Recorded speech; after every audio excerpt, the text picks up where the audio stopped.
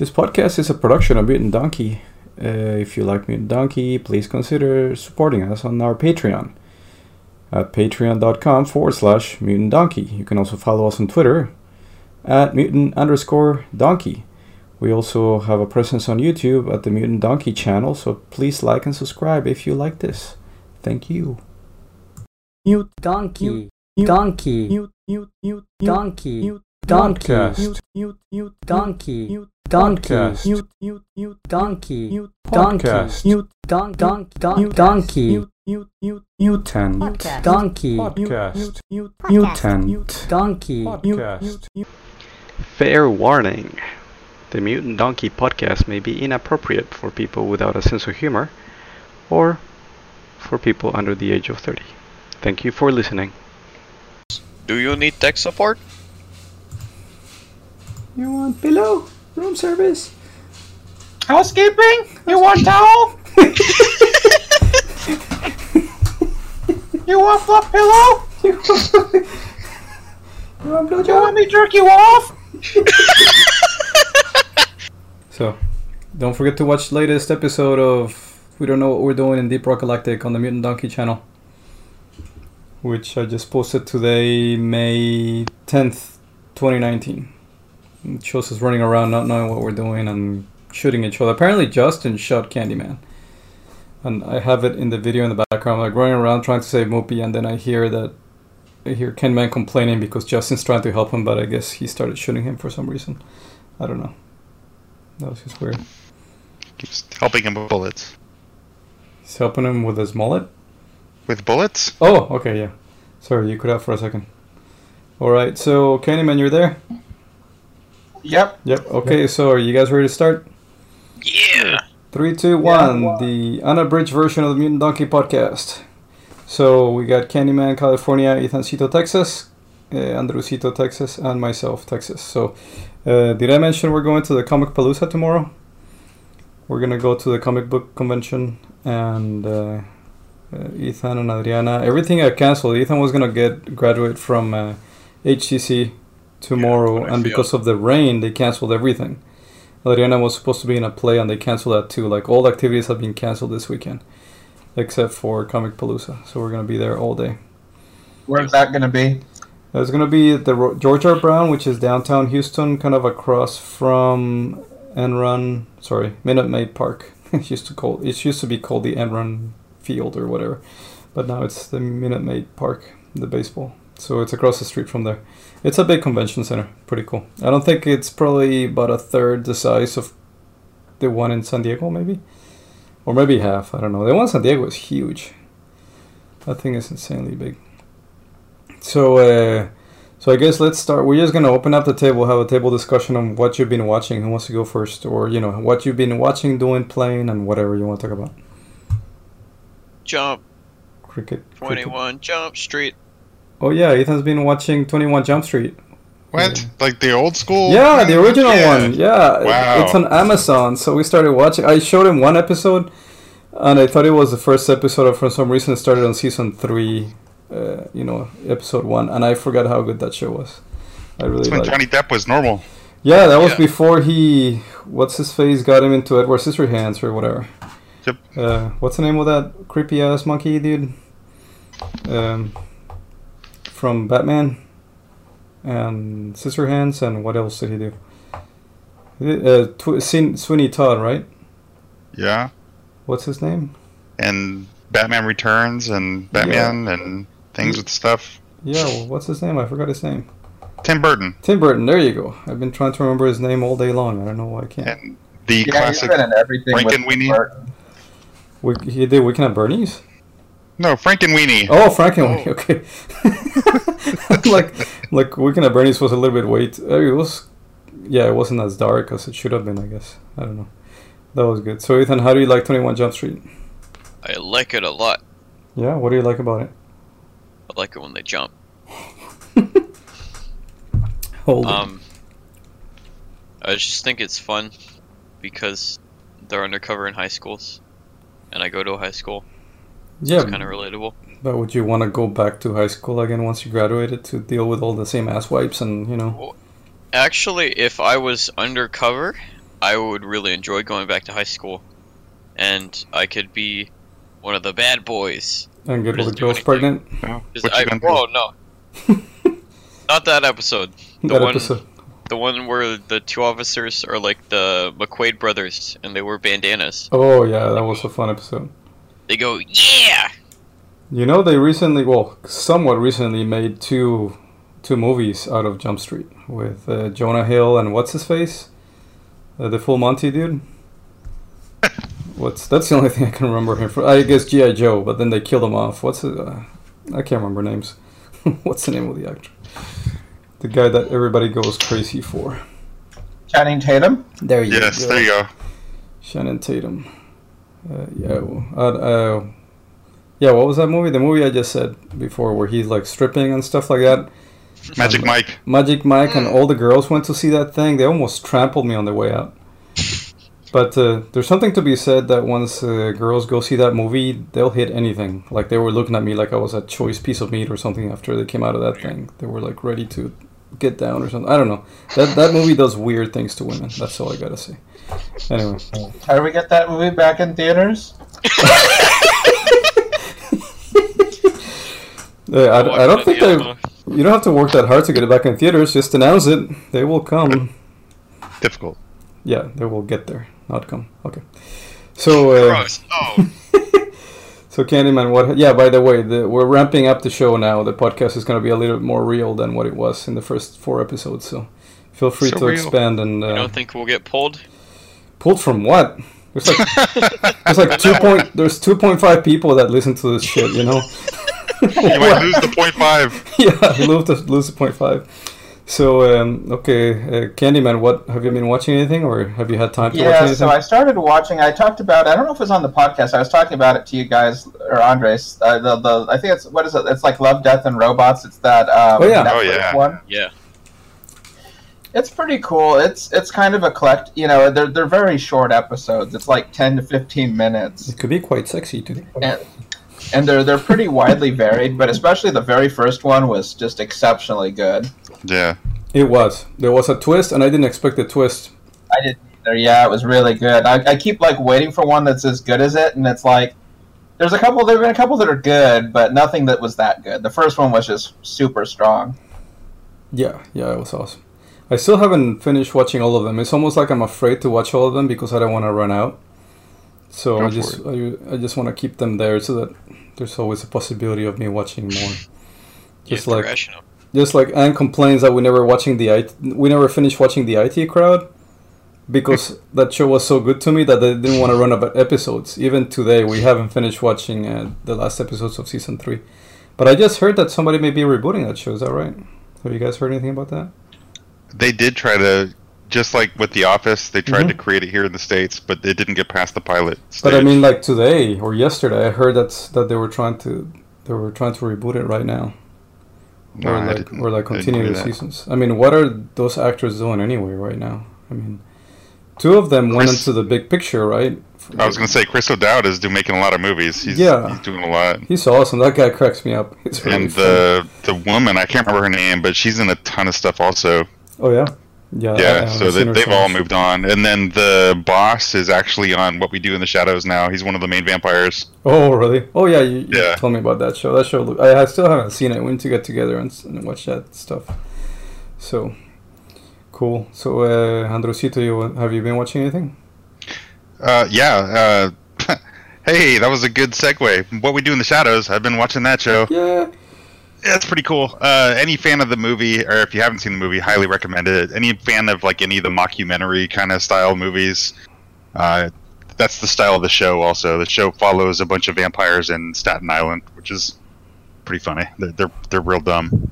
So I've been watching that. I've been watching all my typical CW type stuff. Yeah. I finished Gotham. Finished that series. Well, so good. I stopped watching it a while back. The series is great. The series is really, really good. It kind of the end. I mean, they had to end it some way. They do a lot of fast forwarding and sort of set up Batman and the whole. They basically went to the end of the road. Mm-hmm. They skipped all the way to basically present day comic type stuff. Oh, okay. But it was good. The end, the last episode, I think, was a little bit disappointing, but overall, it was good. So the show's over for good? Yeah, that's it. Oh, okay. Well, I'll have to catch up on it. I think it's on Netflix, right? Like the back episodes are on Netflix? Yeah, the finale was, to be honest, I watched it on DVR. I'm not even sure when it aired. But it's been over long enough that if it's not on Netflix now, it should be pretty soon. Okay. And it's a Fox show, so it's on Hulu also. If you have Hulu, it should be on there. Okay. And then on non-spoilery terms, did you end up watching Endgame? Because Candyman hasn't seen it, so I don't want to spoil. But in generally, did you like the movie? I know Ethan went to watch it twice. Generally, no. I did not like the movie. No. No. I thought it was okay. I like the other one better. It's my least favorite of all the Avengers movies. Really? Yeah. Don't watch the new trailer of Spider-Man Far From Home until you see Endgame, because it's really spoilery. Oh yeah, Tom Holland is at the beginning saying there's gonna be spoilers. Yeah, and I did watch it, and to be honest, some of the things that they drop in that trailer fix some of my problems with Endgame. The end game for the brothers that wrote the movie was to make lots more movies and lots more shows based on the things that I hated about the movie. Oh, okay. So there was method in their madness rather than what I thought was just being lazy and horrible writers. Okay. That's all I'll say.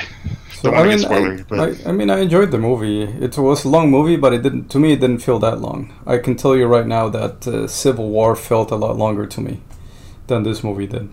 And actually, I thought, although the pacing was a little bit slow in the first half, I thought that overall the movie was okay. Although it didn't really have any major twists, like the things that I thought were going to happen happened, and that was pretty much it. So, no, I mean, if you want it's kind of like Lord of the Rings. You go in, you see the people you want to see again, which is great. You get some more time with them. Yeah.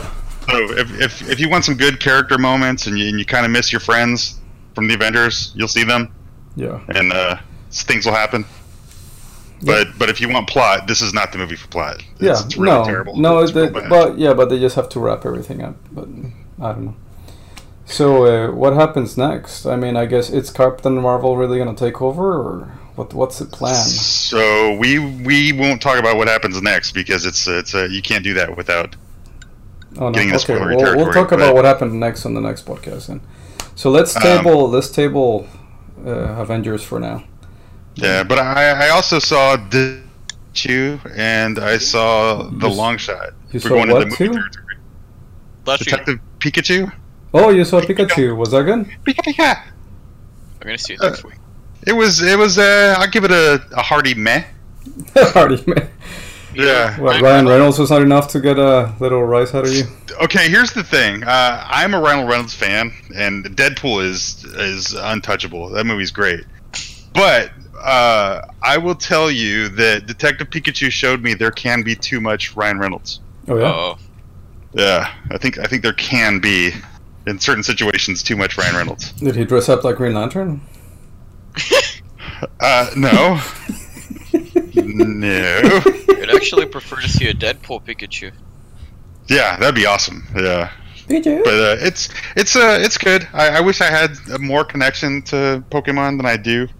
But Abby loved it. My daughter loved it. Yeah. So I would say for the younger crowd, it's fantastic. My wife tried to sleep a lot and just couldn't. Oh really? And for the most part, I thought it was cool. I think Justice Smith, the dude in the movie, is awesome. That dude is awesome, because I don't know how you can act that well in a whole movie where you're basically acting against absolutely nothing, because it's all CG. I think he did an awesome job. He was awesome in the movie. The girl, not so much.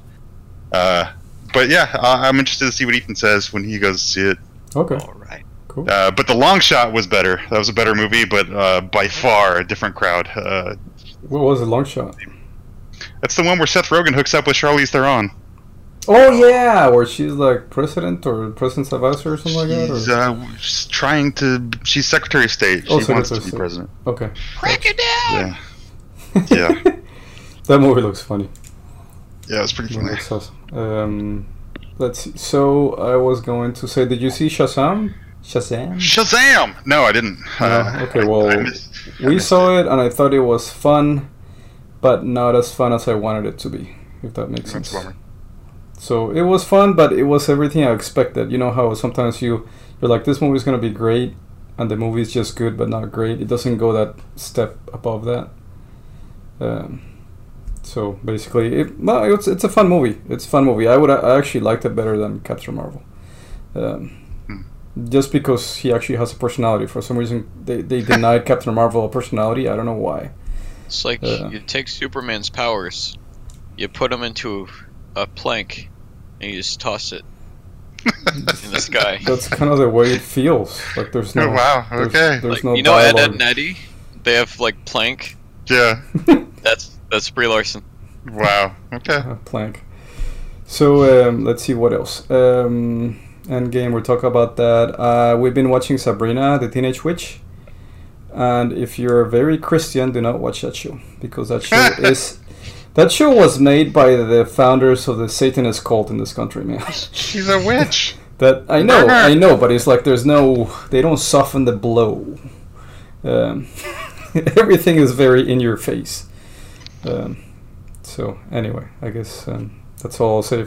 I'm not gonna spoil anything about Sabrina other than it's very dark. It wants to be like kid friendly, but it's also very dark in a way. So I don't think it can be both. And sometimes I don't know if it makes up its mind whether it wants to be like a teen kind of movie or like an adult hardcore. We're starting a cult here kind of thing. So because it is both of those things at different times. You know, it's very innocent and very dark and macabre on the other end. So, but it's good. I'm actually kind of hooked on that show. So, does anybody want to talk about what they've been playing? I've been playing a crap ton of Days Gone. Oh, you're already playing that?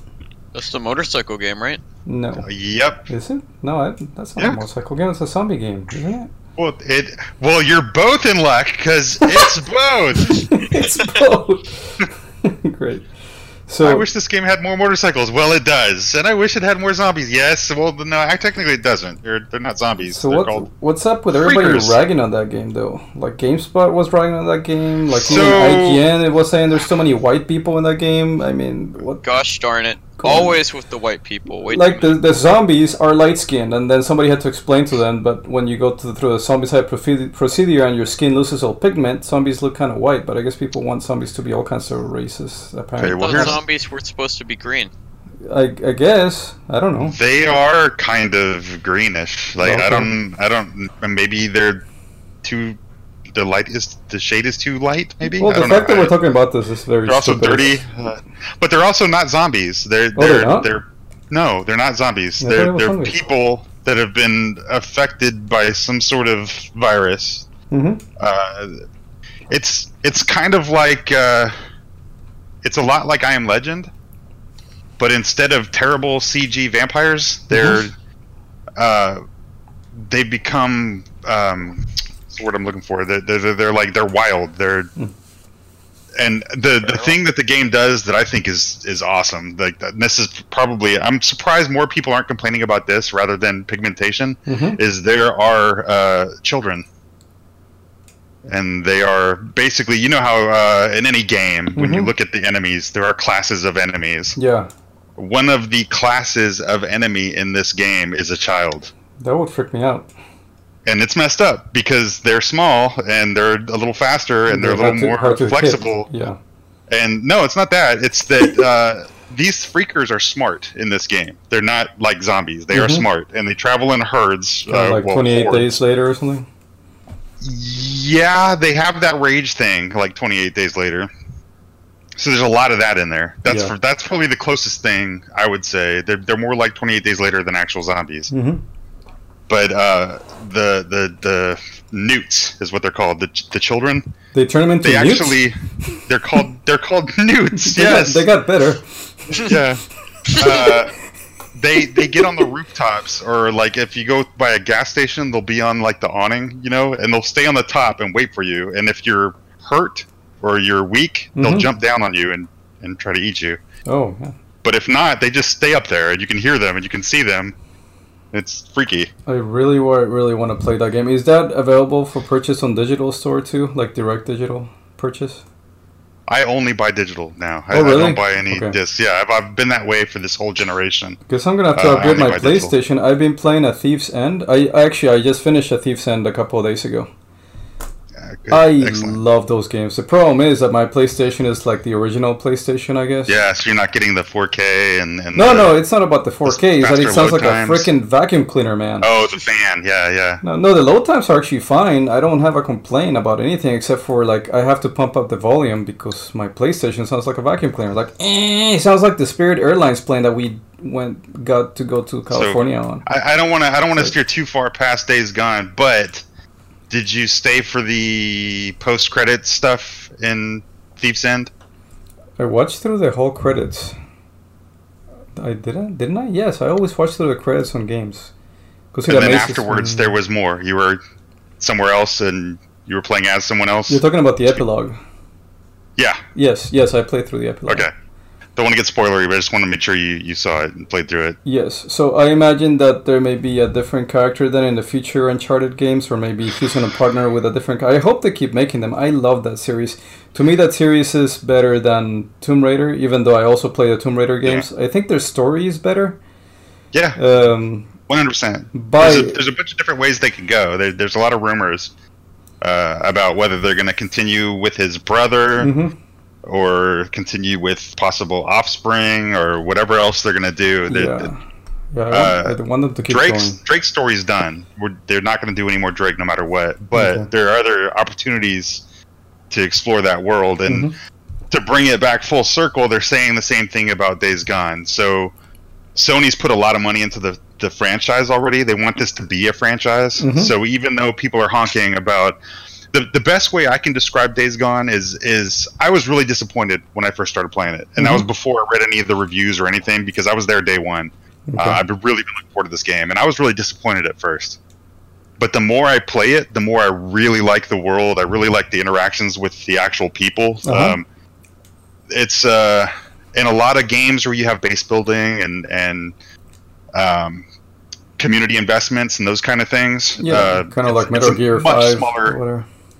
It's much smaller scale than those games tend to be, but that's where all the writing is. So those interactions you have with people, and you start caring about some of them, and I just think all of that brought me into the world. And if you could think of any of the open world games, like a prime example would be GTA. If any of you guys played any of the GTA games, you can get sidetracked incredibly easy, and it gets to the point sometimes where you lose sight of the story because you're doing all these little side things here and there.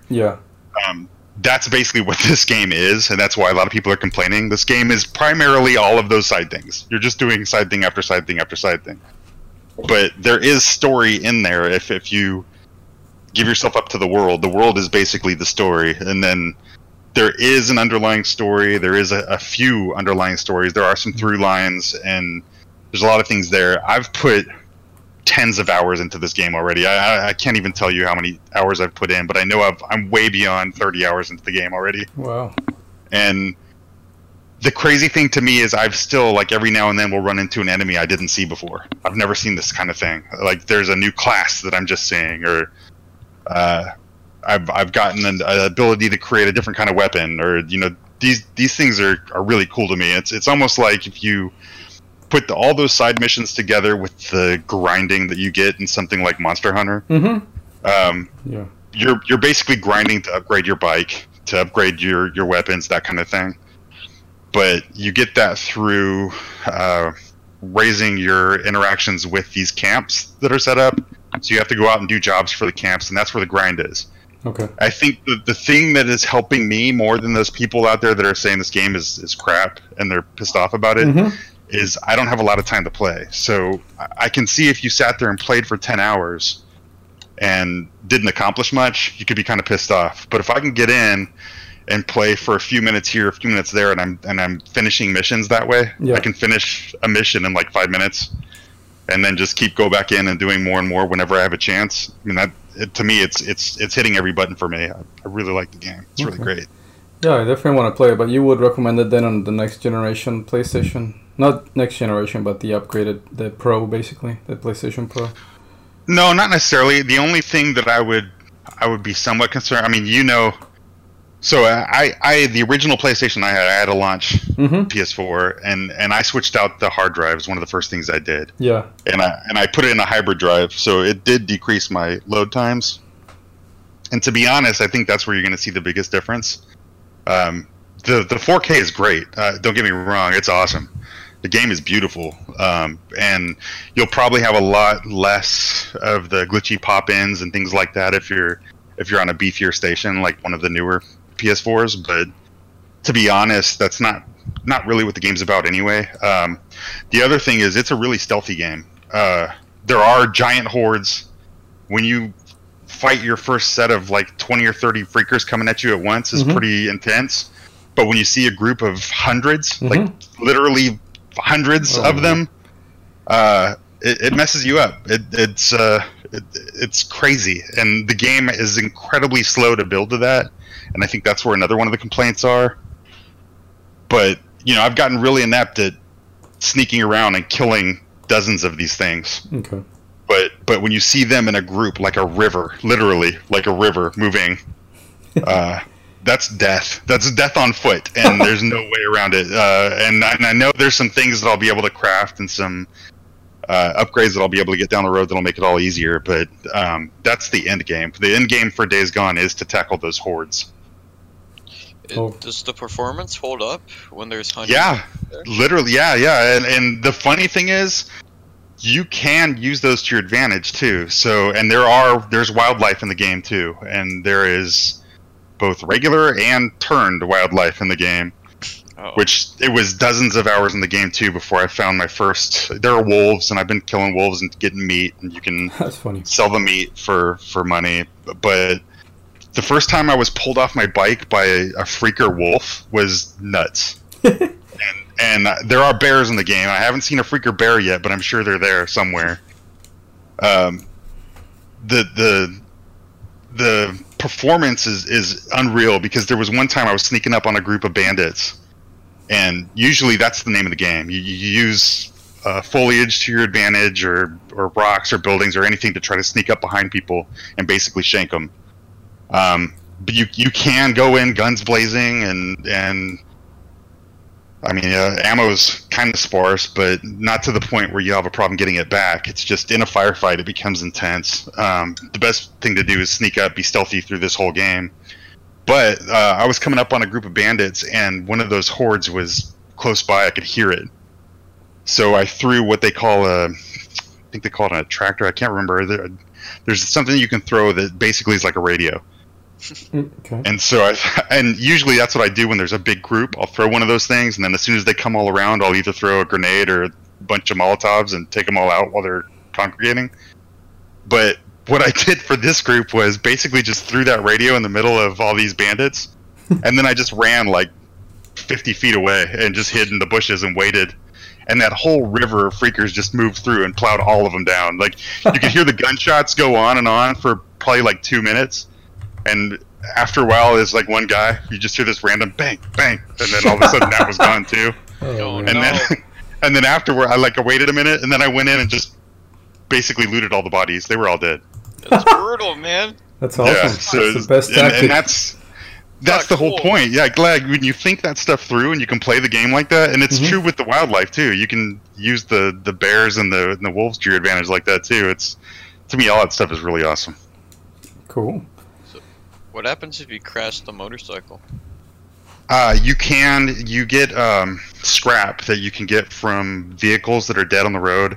There's been a long time of this. There's been years. So there's a lot of wrecked vehicles and abandoned buildings and all kinds of stuff all over the place. And you can get scrap, and you can use that scrap to repair your bike.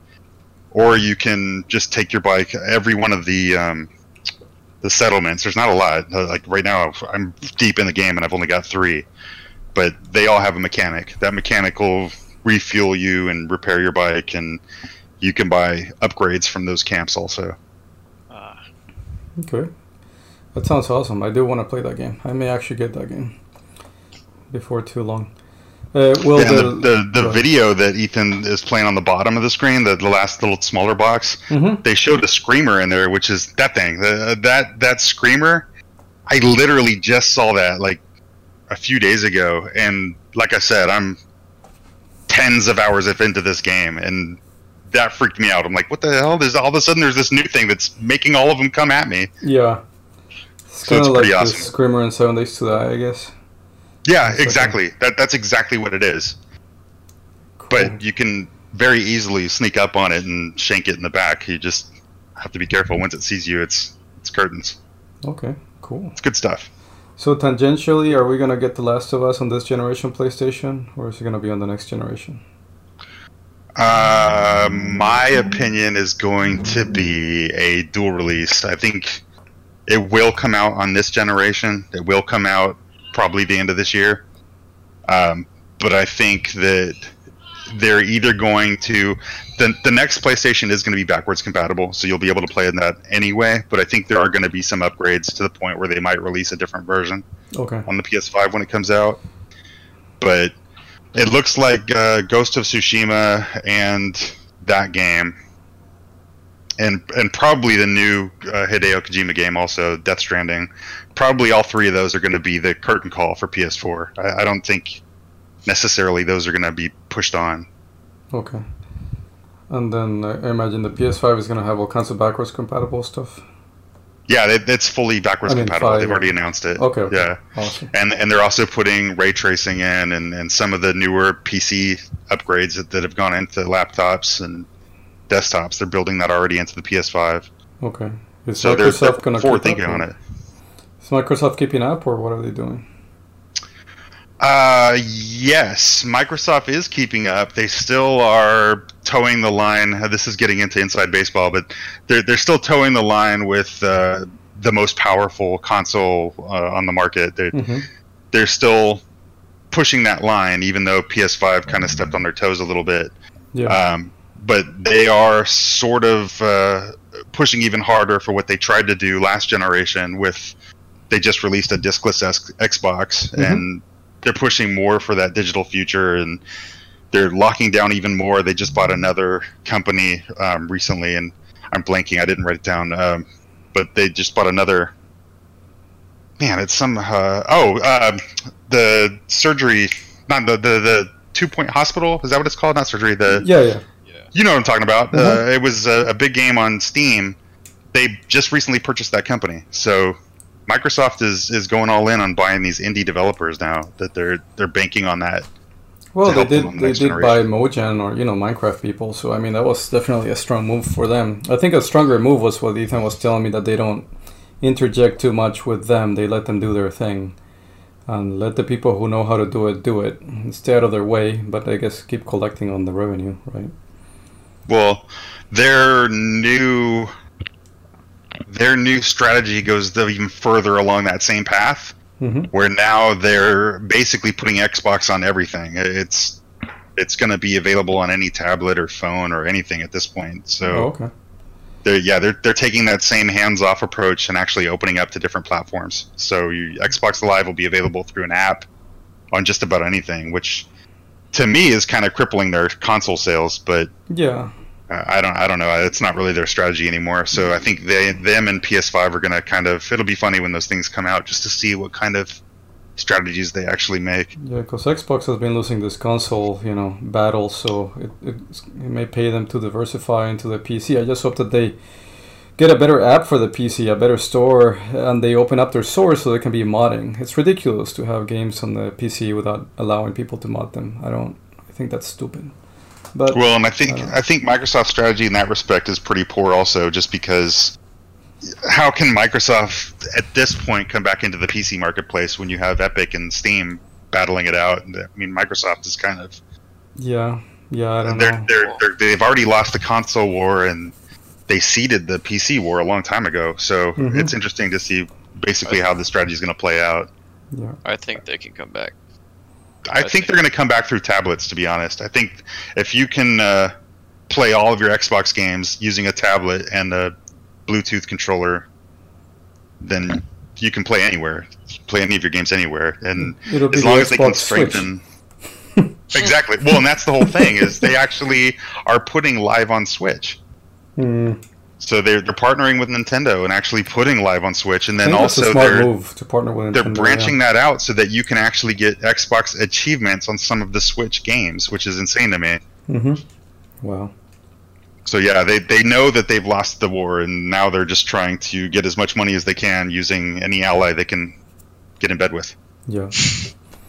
And well, okay. Well, let's see, Ethancito and Candyman. Have you guys been playing anything of note lately? I got a notification about a game that was 100% off. Really? For a little bit. Yeah. And it's called Divide by Sheep. What? Yeah. And it was one of those games made by the Tiny Build developers, who are also the people who made the Hello Neighbor game, among other things. And it looks like it was designed to be an app game on like the phone, but it works for the PC. Okay. So basically, you have a bunch of sheep on platforms in the ocean, and you have to launch them onto a life raft. But the little islands that they're on only have room for a certain amount of sheep. So like if the island's full and then you start throwing more sheep, they're just gonna bounce off and drown in the water. Oh. So the idea of the game is that you have to get a certain amount of sheep onto the raft. Like specifically, you can't go over or under. Is that sanitary? Yeah. But then there's other stuff like wolves that eat the sheep and lasers that cut them in half. Just random lasers. Yeah, it gets exciting, and it's actually kind of difficult. Because everything's better with lasers, right? Cool. Yeah. And anything else? Well, I haven't started playing it yet, but I got the Stalker game, the first one. Is that the Russian thing? Yeah. I've heard about it. It's kind of like a first-person shooter, where you're going through like an irradiated zone or something? So it's kind of like the FCP sort of thing. So it's like a bunch of weird monsters that are living inside of a zone that's full of anomalies. Yeah, kind of like Chernobyl. Yeah. And it's in Russia, and basically there's like a lot of hidden treasures there, so you play as one of the people treasure hunting in the zone. Okay. And try not to get eaten by crazy guys. That sounds kind of interesting. Sounds a little bit like Metro, I guess. In a way. Okay, maybe Did you ever play any of the Fear games? I played one briefly, but I thought that the combination of Scary Girl with military tactics was, I don't know, it didn't quite do it for me, the genre of it. But, Stalker always gave me the Fear vibe, but yeah, I'm curious to see what Ethan thinks. I think I've even got that in my collection, but I never got around to it. Yeah. I don't know. No, I did play it for a little bit, but then I kind of got sidetracked with other games. Candyman, do you want to talk about anything you're playing right now? Yeah, so I picked up Risk of Rain 2. There was a little sale, it was like 20% off. I wish I had bought it when it first came out on Steam, because they did a buy one get one free. But it's a roguelike. It's kind of a, I guess it's kind of like a third-person shooter. You have like a little hero, and there's like different classes that you can get, and basically you run around and you shoot things. And it's kind of like an old school, like Nintendo game where you kind of run around and you get power-ups, and like it's all randomized though. So there's like little boxes that you get money for killing things, and those little boxes you pop open, and they have random power-ups in them. And so you run around the level and kill stuff and get power-ups, and then you have to find a portal. And when you find the portal, it spawns you open it and it spawns a boss. And then there's like a kind of a big boss fight, and then if you beat it, you get like another item, and then you can take the portal to the next level. And basically it's timed, and like every minute the difficulty goes up, so you're basically kind of rushing around, like trying to get get enough power-ups to be able to take out the boss, and then quickly move on to the next level. And it's pretty fun. I mean, it's only like it's a $20 game. I got it for 20% off, so it was like $16. But and as you do as you do achievements, basically it unlocks other classes. So like after you play it a few times, you'll have more classes to play. And there's just like kind of different styles. You start as like the soldier, and then you can get like a huntress, and then you get like you can be like a robot with a like kind of like this mech kind of robot with like a chain gun, and various heroes. Yeah, it sounds kind of fun. I actually do have it on my wish list. Now that you mention it. I was kind of looking at it. It looks really cool. It looks like it'd be kind of addicting too. Yeah, it's a simple game. I mean, if you do really well, like the first time, it was funny, the best game I played was with a friend, and like the very first game was our best game, really. And like if you play really well, you can go for about an hour or so before you get overpowered, and then if you screw up, you can die pretty quick. But no, in general, it's just kind of a simple game. If you don't have too much time to burn, you can just kind of, like if you have an hour to burn, you can just kind of jump in and mess with it. It's a simple game, but it's not it's not like a super exciting game. It's also early access, so there's still a lot of stuff to come for it. Okay, cool. Sounds awesome. Let me see what else. Does anybody want to talk about another game, or are we good to transition to the news segment? I think we're good. We're good? Okay. So before we go to a news segment on the podcast, I will actually, I'm about to interview Dwayne Moore from DM Double Games. So that's going to be in here. After that, after his interview, it will be the news segment. Awesome. Well, thank you for joining me, Dwayne. No, thank you for having me. Oh, yeah, no problem. So how are you doing? I'm doing pretty good. How you been doing? Good, good. Got a great day today in Houston. You guys got this great weather over there in San Antonio? I haven't actually did a lot of looking outside yet today. Oh, really? Have you been working? Slightly, yeah. Working on another game besides surviving the game, and so I've been working on that a little bit. Okay, good, good. Well, I guess we can start then, right? Yeah, I'm ready. Where you are? So yeah, I have a list of questions. So first of all, just tell us a little bit about who you are and what your history with gaming. Basically, when did you get a passion for it, and what made you start making games? I want to say I can't remember when I didn't have a passion for gaming. I say gaming, but I'm talking about since the first time I played any kind of game, like whether it had been cards or dominoes. I mean, like I literally used to play like spades with adults when I was in elementary school. Even though there was those adults that didn't like kids playing, I thought I was decently good at it personally. Oh, okay. Sometimes we think we're better at things than we actually are. But that kind of just transcended over time. Played card games, the older board games. And I've collected comic books most of my life, so sooner or later I found my way into a hobby store. Yeah. And I saw more advanced games. My mother also always loved garage sales, so I used to see like Avalon Hill games. Oh, so yeah. I picked up a few of them over the time. And I like strategy, and I'm an artist to some extent, so I like creating stuff. Okay, good. So the more in-depth game just fascinated me and just pulled me in, and the interest just kept growing over time. So from that I also came into like RPGs and stuff, and so did some judging and dungeon mastering of different RPGs, Marvel superheroes, Dungeons and Dragons. I think I played a game called Champions. Okay. I'm not familiar with Champions per se. I don't think I've played it. Okay. Yeah, it was an RPG system. It may not have been big. Mm-hmm.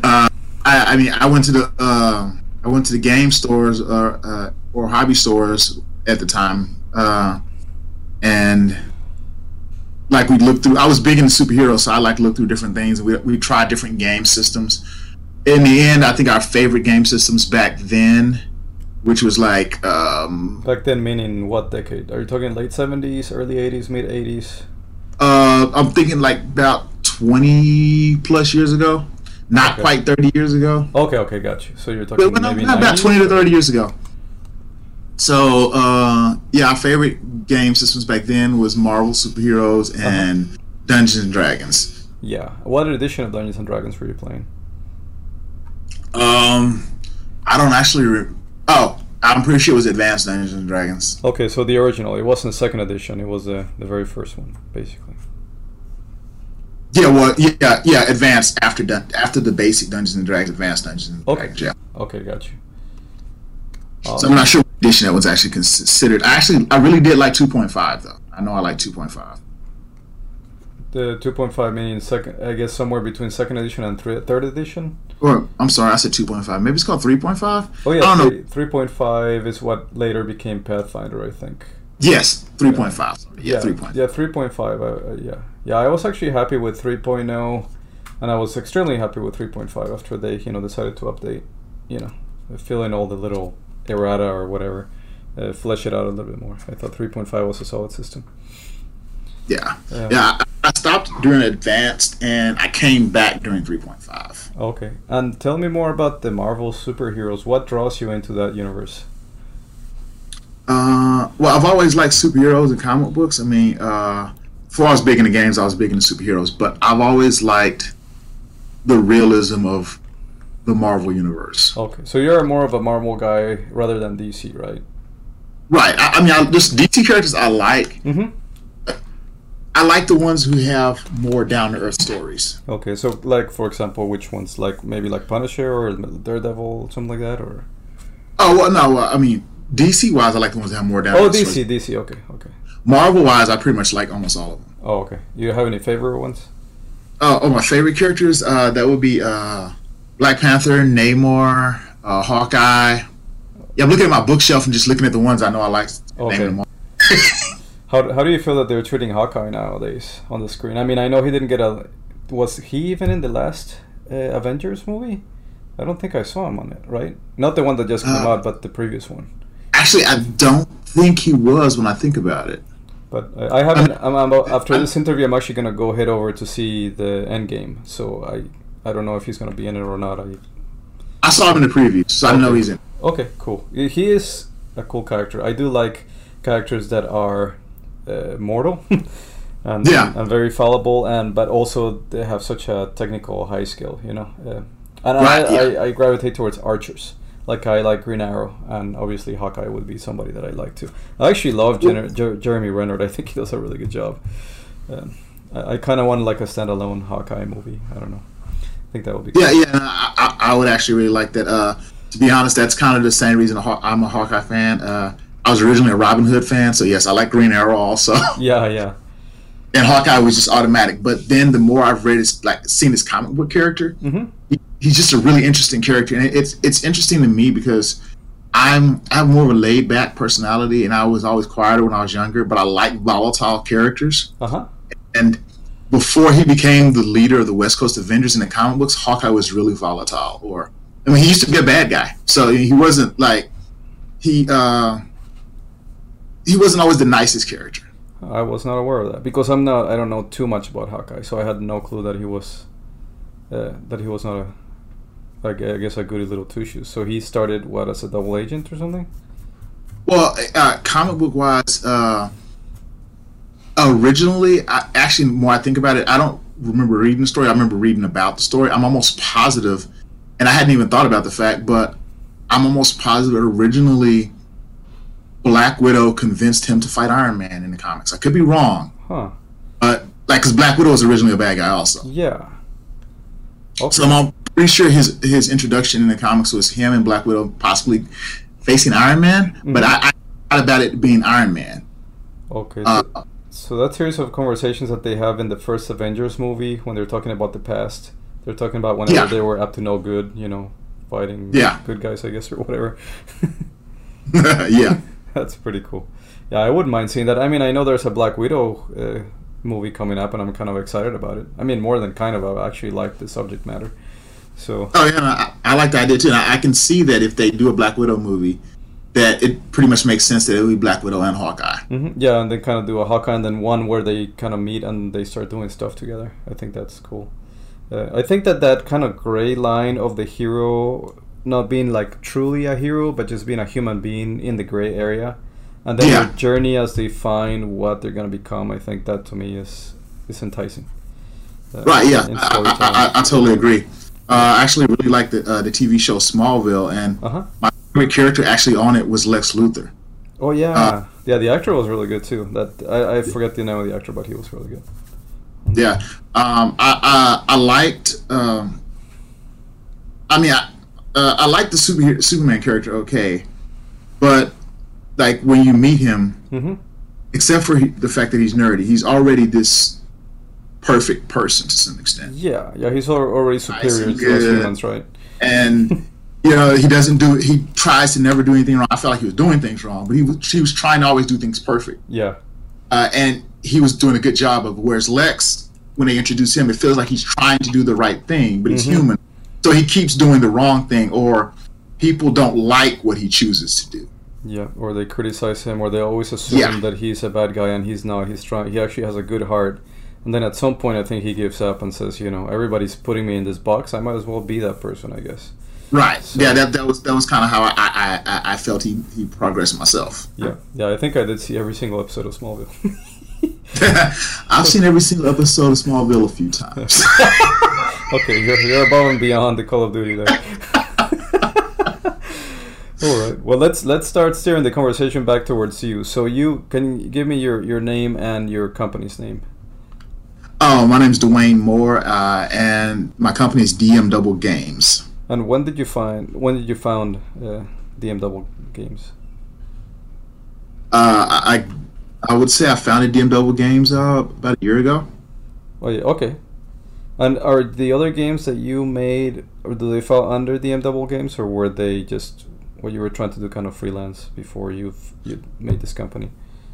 Well, so this is my first game. Surviving the Game is my first game. I have other projects I'm working on, but Surviving the Game is my first game. Okay. And can you give us a little synopsis about what Surviving the Game? I mean, I played it, but I want to, Right, no, I totally understand. Yeah. Yes, so Surviving the Game is set on a game show in the not so distant future.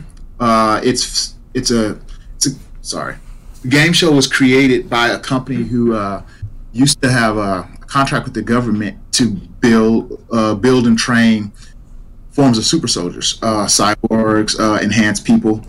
They lost their contract. They got in trouble with the government, and before they went bankrupt, they took one last ditch effort to make a game show where people are enhanced and they fight through an obstacle course that used to be the training grounds for the agents. Okay. And as a player, you take on the role of one of these people that has decided to play through this training course, but the training course isn't friendly in any way, shape, or form. I can attest to that.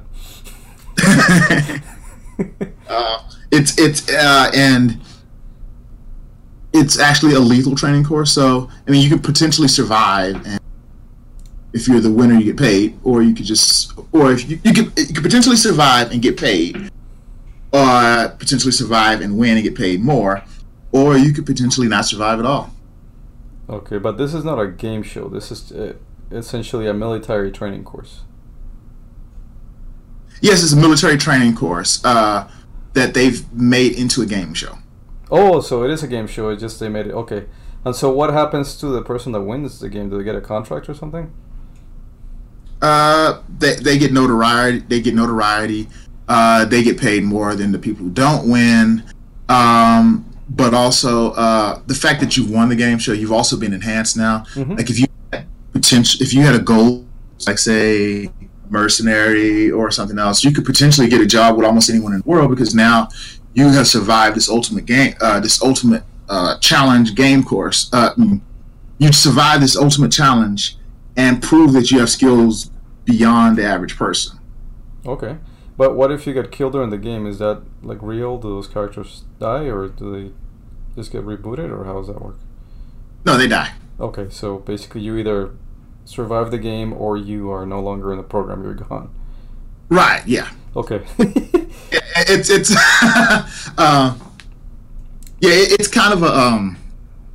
kind of a gruesome gruesome thing, I guess. I'm not sure what word I can think of right now. It kind of, so like the game actually, before I made the game, I was attempting comics as like a lot of comic fans have. So the story behind it is more based on other stories I had, created for comic books that I haven't actually done. Okay. And so basically the company was it was a rather crooked company to begin with. So before they created the game show, they weren't like nice people. And that's the reason they lost their government contract. Oh, I see. What they were doing. But because they know things that the government doesn't want people to know, government doesn't actually stop them from doing the game show. And unfortunately, the show is actually popular because sometimes people don't mind seeing things that shouldn't be shown. Yeah, exactly. So since the show is popular enough, it continues. But yeah, that's kind of the premise of it. Okay, so the premise was born out of your desire to make a comic book, is that right? Yeah, it was born from a comic book idea I had. Yes. And were you both writer and illustrator, or do you write and somebody illustrates, or how does that work? Oh well, that's the thing. It was literally just an idea. Oh, okay. Yeah. So I used to like draw drawn a lot of the characters myself. Just like the character, not actually like a comic book. I've started comics a few times. Yeah. But a comic book is a long process. Not that a game isn't. But creating a game is far more engaging to some extent than creating a comic book for me. Because I guess a game, you only have to technically create it once. A comic book, since originally I was doing it by myself, it would have been like I write it, I ink it, and I color it. Yeah, that's a lot of process there. And then I've got to, I need to write multiple stories, and writing the story, it takes more time than it takes more time to write a story than to read it. It's the reality of the thing.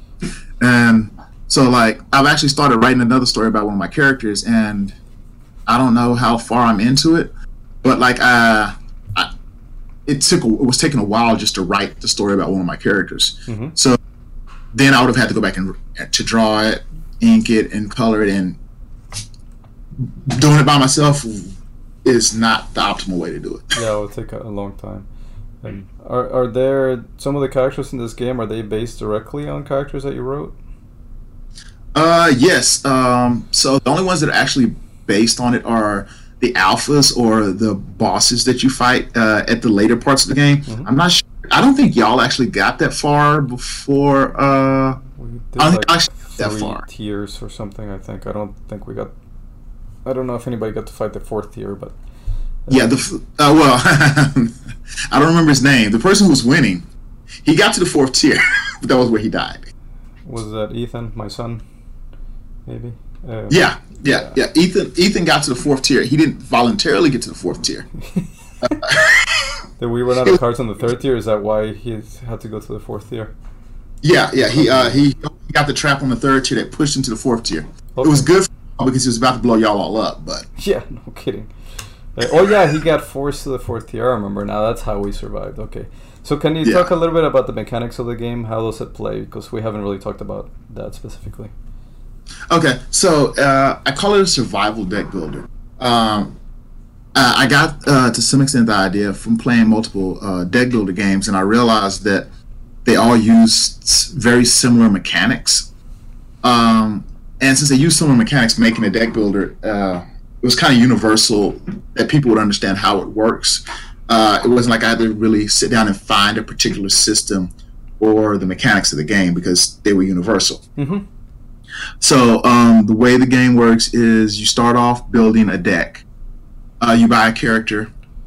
And there are 3 different character types. There's cyborgs, there's biogenes, and there's soldiers. Soldiers are normal people that use weapons and armor and items. Cyborgs use cybernetics. Biogenes are basically enhanced beings. They either were born with powers or were experimented on given powers.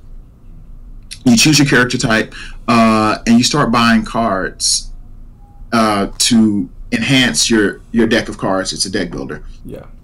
The cards you buy are either cybernetic cards that do special things, weapons that do damage. You buy stuff to basically protect you and do damage, or to heal you. That's what the cards in your deck do. The character you buy will give you your health and tell you how much health you have. So you need to pay attention to that and make sure it never gets too low. If it gets to 0, you're out. Aside from buying cards to build your deck, there's an area that's called the game. It's basically the obstacle course you go through. There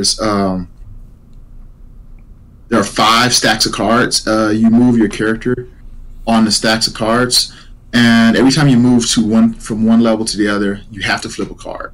If you stay still, you still have to flip a card. On your turn, you have to flip a card, and each card has an obstacle underneath it. The obstacle will have health and damage, usually. Yes, no, they always have health and damage. The obstacles, except for the traps, I'm sorry. They all have health and damage unless it's a trap. There are 3 traps in the game that just give you an effect that actually force you to move to another level, either forward or backwards. Gotcha. Everything else has health and damage. If your hand generates enough damage, then usually you don't take damage yourself. If you can't generate enough damage to overcome the obstacle, then it will deal its damage to you. That's basically the premise of it. Each level is harder than the level before it. You can move up and down levels. You don't. Once you get to a level, you don't have to stay unless at the beginning of your turn there's an obstacle revealed already. Because if your opponent doesn't defeat an obstacle, or if you fight an obstacle and you don't defeat it, it stays revealed, and no one can pass through that area until they defeat that obstacle. Okay. And then how do you win the game? Oh, so as you're defeating obstacles, the first level obstacles doesn't give you any victory points.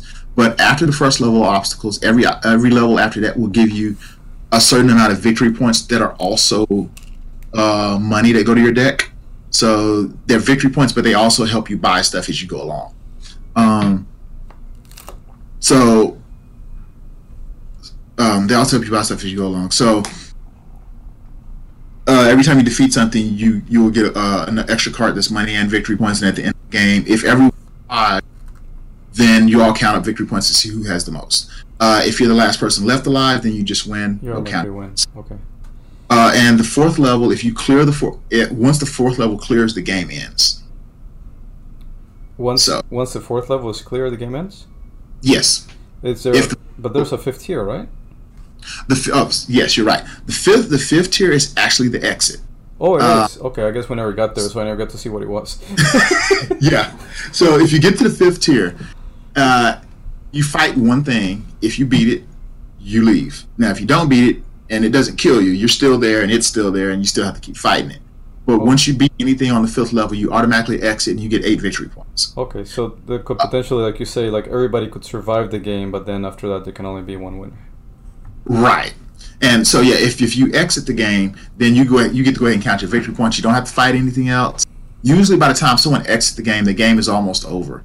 So it's not like you're going to be sitting there forever waiting for everybody else to exit, because everybody else at that point should either be close to dying or exiting. Yeah, because every time you finish a tier of cards, you're forced to go to the next tier. So everybody's kind of being ushered through. Like you have to move up. You don't have the luxury of staying put, basically. Right. Yes. Yeah. You don't get to hang around. I mean, there's been players that try to hang around at the back as long as possible. And that's the other thing I like about the game is there's multiple strategies. Mm-hmm. Sometimes you can push forward really fast, and if you're doing well, then you start amassing victory points, and it forces people to follow you. And also cards, right? I mean, because the more monsters you defeat, the more money you get, right? And you get more cards. You get to buy more cards. But there's also been people who've just hung and waited while everybody else went forward, and they built up their deck, or they tuned their deck to a point where it would work the way they wanted it to, and then they rush forward. Oh, okay. And that's worked also. And sometimes you hang back there, and someone else just gets too many victory points, you can't catch up. Okay. Yeah. I think that's pretty much the gist of it. Huh? It's actually a really fun game. I enjoyed playing it. I find it specifically attractive the way that you make your deck and the way that you choose between 3 classes, and then how you choose to build your deck is you can find cards that synergize both with your specific class, and after you have those cards, you can also there's also some cards in different classes that can also synergize with your character, right? Yes, definitely. Yeah, I tried to make it where all the classes work together. You definitely want to buy cards from your class mainly. Mm-hmm. But I also found, like, for example, I was playing the cyborg, and I found that I was buying some stuff that worked for me, but I also wanted to do a little bit more damage. But I was also looking into buying some guns from like the soldier class or something, just to like complement what my other abilities were, to be able to deal more damage in a single hand, basically. Right. Yeah, and that was the plan for the game, is that everybody was going to need to buy weapons. Mm-hmm. You don't have to buy a lot of weapons, and if you're not a soldier, you don't want to buy a lot of weapons. But you need to buy at least some weapons, because the weapons consistently do damage. The other cards in the different other types don't consistently do damage. To some extent, they do enough damage to get you by on like level 1 and 2. Yeah. After level 2, if you don't have weapons, or you haven't found one of the cards in your class that actually literally does damage, then you're probably gonna die. Yep. I was seeing that I was getting towards the 4th tier, and I'm like, man, I don't have enough damage output here. Right. Yeah. And that's something that you play several times, and then you start learning how to build a deck. It's a game that it's I think simple to learn, but then it takes a while to master, is what I'm trying to get at, in the sense that you start learning how to put the different combinations of cards. But there's also a certain random aspect of which cards are available at the beginning of the game, right? Are there some like that are face up randomly? Yes. So the game has gone through some like design change, but the final version there are 3 cards that always once you get into the game and you're facing obstacles, there are 3 cards in each class that are always available for the most part. Mm-hmm. There are consistent cards, and then each class has a stack of better cards that are randomized. Yeah. So a stack is shuffled, and one of the cards is available on level 2. When you get to level 3, there'll be 2 cards available in each class. Level 4, there'll be 3 cards, and it stays at just 3 cards. And unlike the other cards that are originally available, the original 3 cards are available in stacks of 10. The cards that become available over time are just one-ofs. Okay. There may be more than one in that deck, but you only, like, once you buy it, no one else can buy it unless it comes back up. Okay, so there's that other coming back to strategy. I saw that there was a strategy to like maybe counterpick somebody, like buying a card from somebody else's specialization, I guess, to try to block them from not getting that card. For example, like a grenade, and you don't want them to use it against you, but you also want to be able to use it, so you can counterpick the grenade and not have them pick it up, and then you get the weapon and they don't get the weapon. Right. Yeah. That kind of works, but that's more of a limited option, simply because any card you buy is going to your deck. So if it doesn't help you, then it's just an extra card in your way. Yeah. Yeah. Sure. Yeah. Exactly. Possible to do that. By the same token. By the same token, if it's a really good card, yes, you definitely want to buy it if it's somebody else's class, because it's going to help you. Yeah. Yeah. And then, the more cards you buy, the more cards you're going to have in your hand. So I guess you have to streamline your deck in a way that it functions correctly. I guess similarly, I don't know if you played Magic the same way that you build a deck in Magic. Yes, I have played Magic. Because a lot of people, if you look at some of the decks from the championship people, they repeat a lot of cards. And they're not necessarily super complex cards. They're like mostly commons, and they just put 4 of those in their deck, so that basically it creates a consistency within the deck where you're always drawing the same type of thing to synergize. Otherwise, if you put too many things in your deck, it's not going to synergize, and it'll take you forever for your strategy to work, right?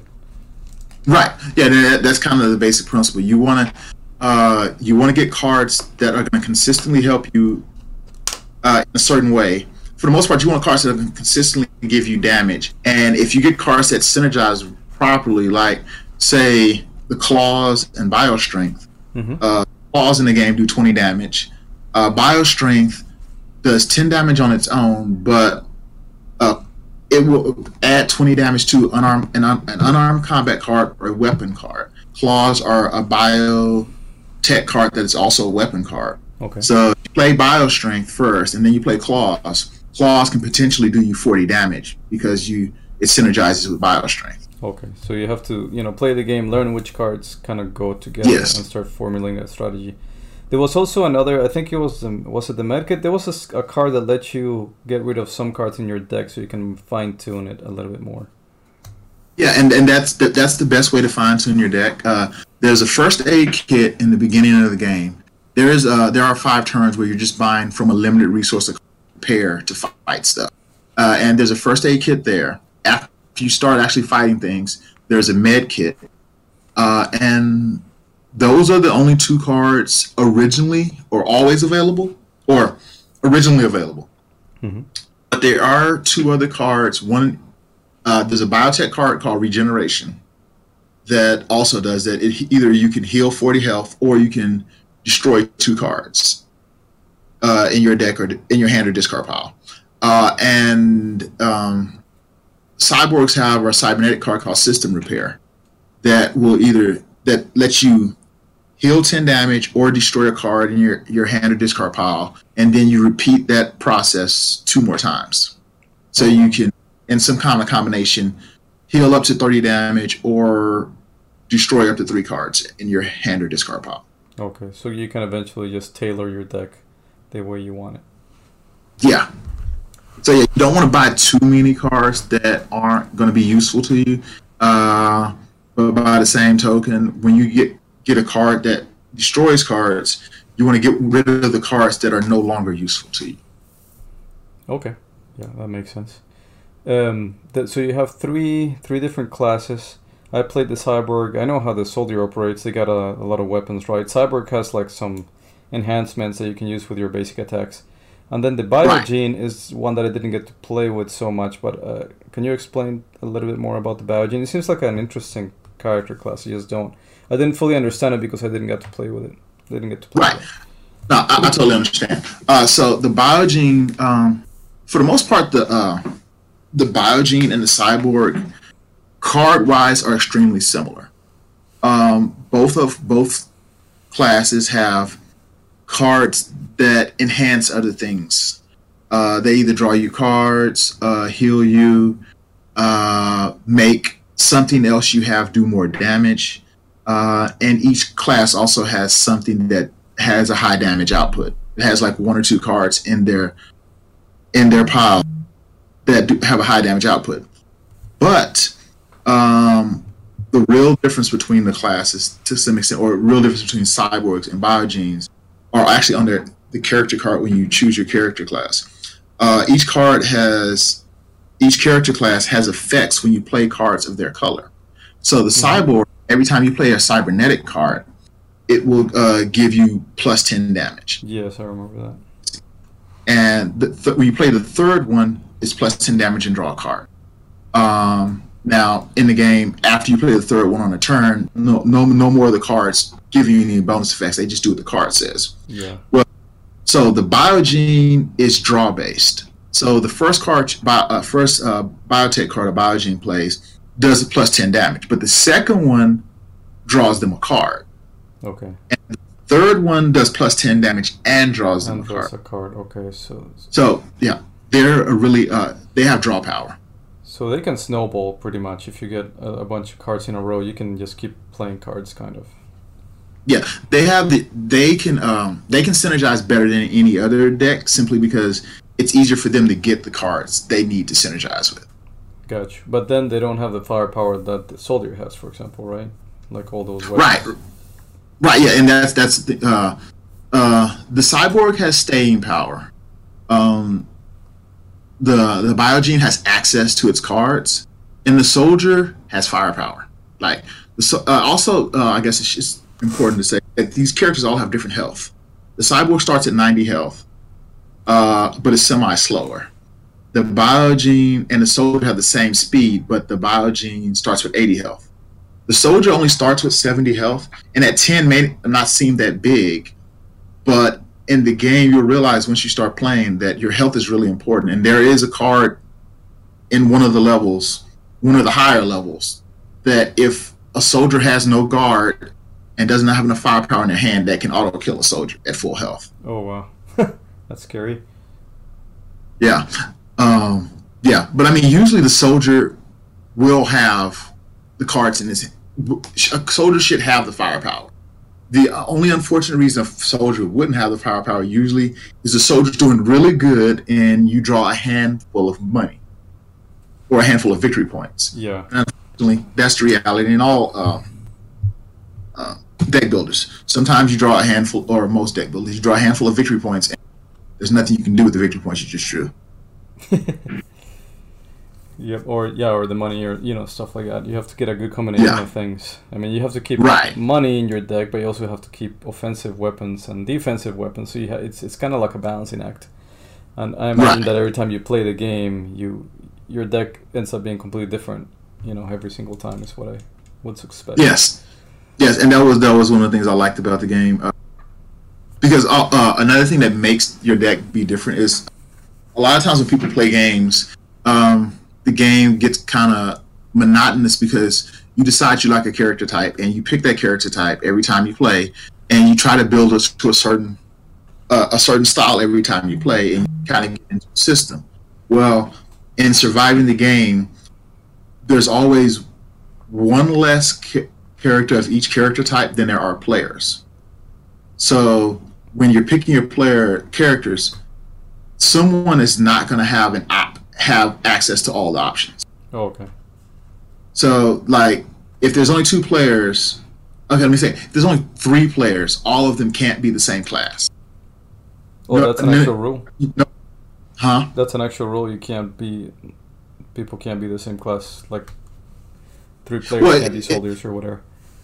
It's a setup rule. So when you set up, so when you set up the game, if there's only 2 players, you put out 1 card of each character class. In a 3-player game, there's 2 cards of each character class.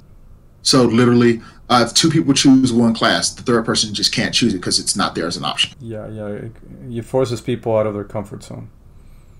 Yes, very possibly. And that's actually probably the best way in the game that you can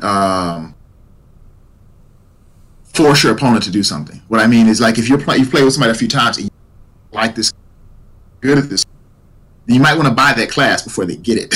Yeah, like as a counter pick right away. Yeah, that's pretty cool. And all right, what version is the game on right now, or what is this the final version, the one that I played, or are you guys still working on it, or what's the status right now? Yes, that except for art wise, I mean, you saw most of the real art. There's a few arts that I need to change. I've gotten the commissions in from the artist, and I have my artist working on. I think it's like 3 or 5 more pieces of art, but the version of the game is in its final version. Okay, and then when is the Kickstarter happening? I'm gonna kickstart it again this time. I say again. I changed the name of the game and I made some slight changes. But I'm gonna kickstart it at the beginning of the year during the week of PAX South. Oh, okay. So are you gonna be at PAX South? February. Yes, I definitely plan on being at PAX South. Okay, I may see you there. I'm trying to get some of my artwork together. I may actually get a booth for PAX South. I don't know yet. I'm still figuring my stuff out. Yeah. But we went there last year, not this year, but last year, and we enjoyed it a lot. So we may be over there. Yeah, I've been there the last couple of years, and I have enjoyed it. I'm expecting to be either at the Unpub booth, or I might get my own booth. I haven't decided yet. I want to get closer to the date. Okay. There's a train coming or something. Yes. I live really close to the train track. Oh, wow. I see my microphone works well. Yeah. By the way, my friend Dwayne number 2 just texted me and he says hi. He's now Dwayne number 2 because I met you, so you're Dwayne number 1. It drives me crazy when I call you Dwayne number 1. So. Because I now call him Dwayne number 2. He's coming over to go watch Infinity War, whatever, Endgame. And so I know I can get a rise out of him when I call him Dwayne 2. So it's pretty funny. So, where can people find you if they want to, find more about your company, like DM Double Games and your game, and whatever other stuff you may be working on? I don't know if you're posting that anywhere, or where can they follow you? So I am on Facebook. You can find me on Facebook at DM Double Games. I do have a website that is still, I want to say, in its infancy. Mm-hmm. So it's set up, but I'm still making changes and I'm still editing things. So it's kind of bland at the moment. It's got a lot of art, or not a lot of art, but it's got some images on it, Okay. and it's got some information on it. But it's not like a full-blown website. So if someone went there, they shouldn't expect amazing things. But they can at least get the information about the Kickstarter, right? I actually haven't full. Actually, yes, it's actually on the main page. I need to adjust it and put it to where I need it because I'm actually setting up the website myself, so Okay. I don't have like someone doing it for me. Okay, so that would be like dmdoublegames.com. Yes, yes, I actually have my. It literally is at dmdoublegames.com. Okay, cool. And then what do you have? Do you want to talk about either future expansions for this game that you have swimming around your brain, or do you want to talk about also either or talk about the other ideas that you have for other games that you're working on? All right. Well, so expansion-wise, the first game, of course, is more of a military set, like military futuristic military type game. Mm-hmm. First expansion I'm going to do is a martial arts expansion. Oh, that's awesome. Is that It's based on not- like Bruce Lee and all that, or? Well, it's the expansion is called. I'm sorry. So when you read the whole thing, it's called "Surviving the Game: Death, Honor, and Glory." Okay, gotcha. Basically, it's you actually. So what it does, the expansion, it'll add some cards to the main game that are martial arts themed, and it'll also add a new class that is tentatively being called the martial artist. At the moment, because I'm still working on the mechanics for that, Mm-hmm. I think I've decided that what I'm going to do is that.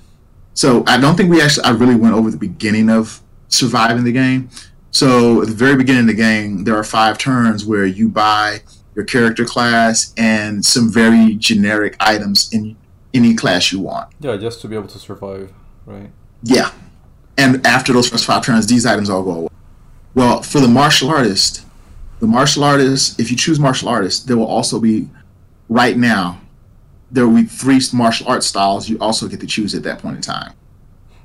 So you also choose one of those 3 martial arts styles. Oh, you're talking like Mantis or the rooster stands on one leg, or whatever those styles are, the snake style and all that. Well, actually, I say styles. I would call it a style still, but it's actually the choice would be pretty much karate, kung fu, or ninjutsu. Oh, more like types of martial arts as opposed to Yeah, like types, everything yeah. centered on kung fu. Right. And like karate is more of offensive. So when you play certain things that have to do with karate, if you play one of the martial arts cards, basically, or unarmed combat.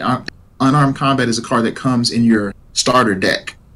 It would give you an offensive effect. Oh, I get it. Okay. Fu would give you either kung fu cards that the kung fu type uses are offensive and defensive.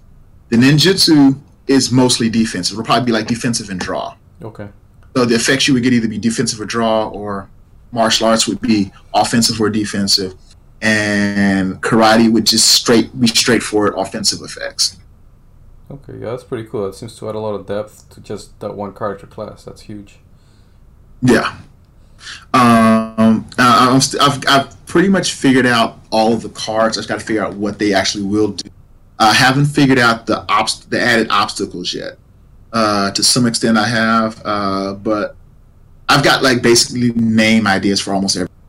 But I've got to actually flesh them out into like what effects they will cause, obstacle-wise, weapon-wise.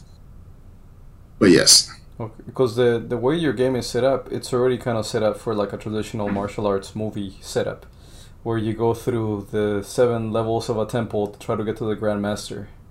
Yeah. And that's pretty cool, because you're ascending, you keep ascending and keep defeating harder and harder enemies, and if you survive, you get to face the last dude and kick his butt. Right. Yeah. The big Yeah, showdown, basically.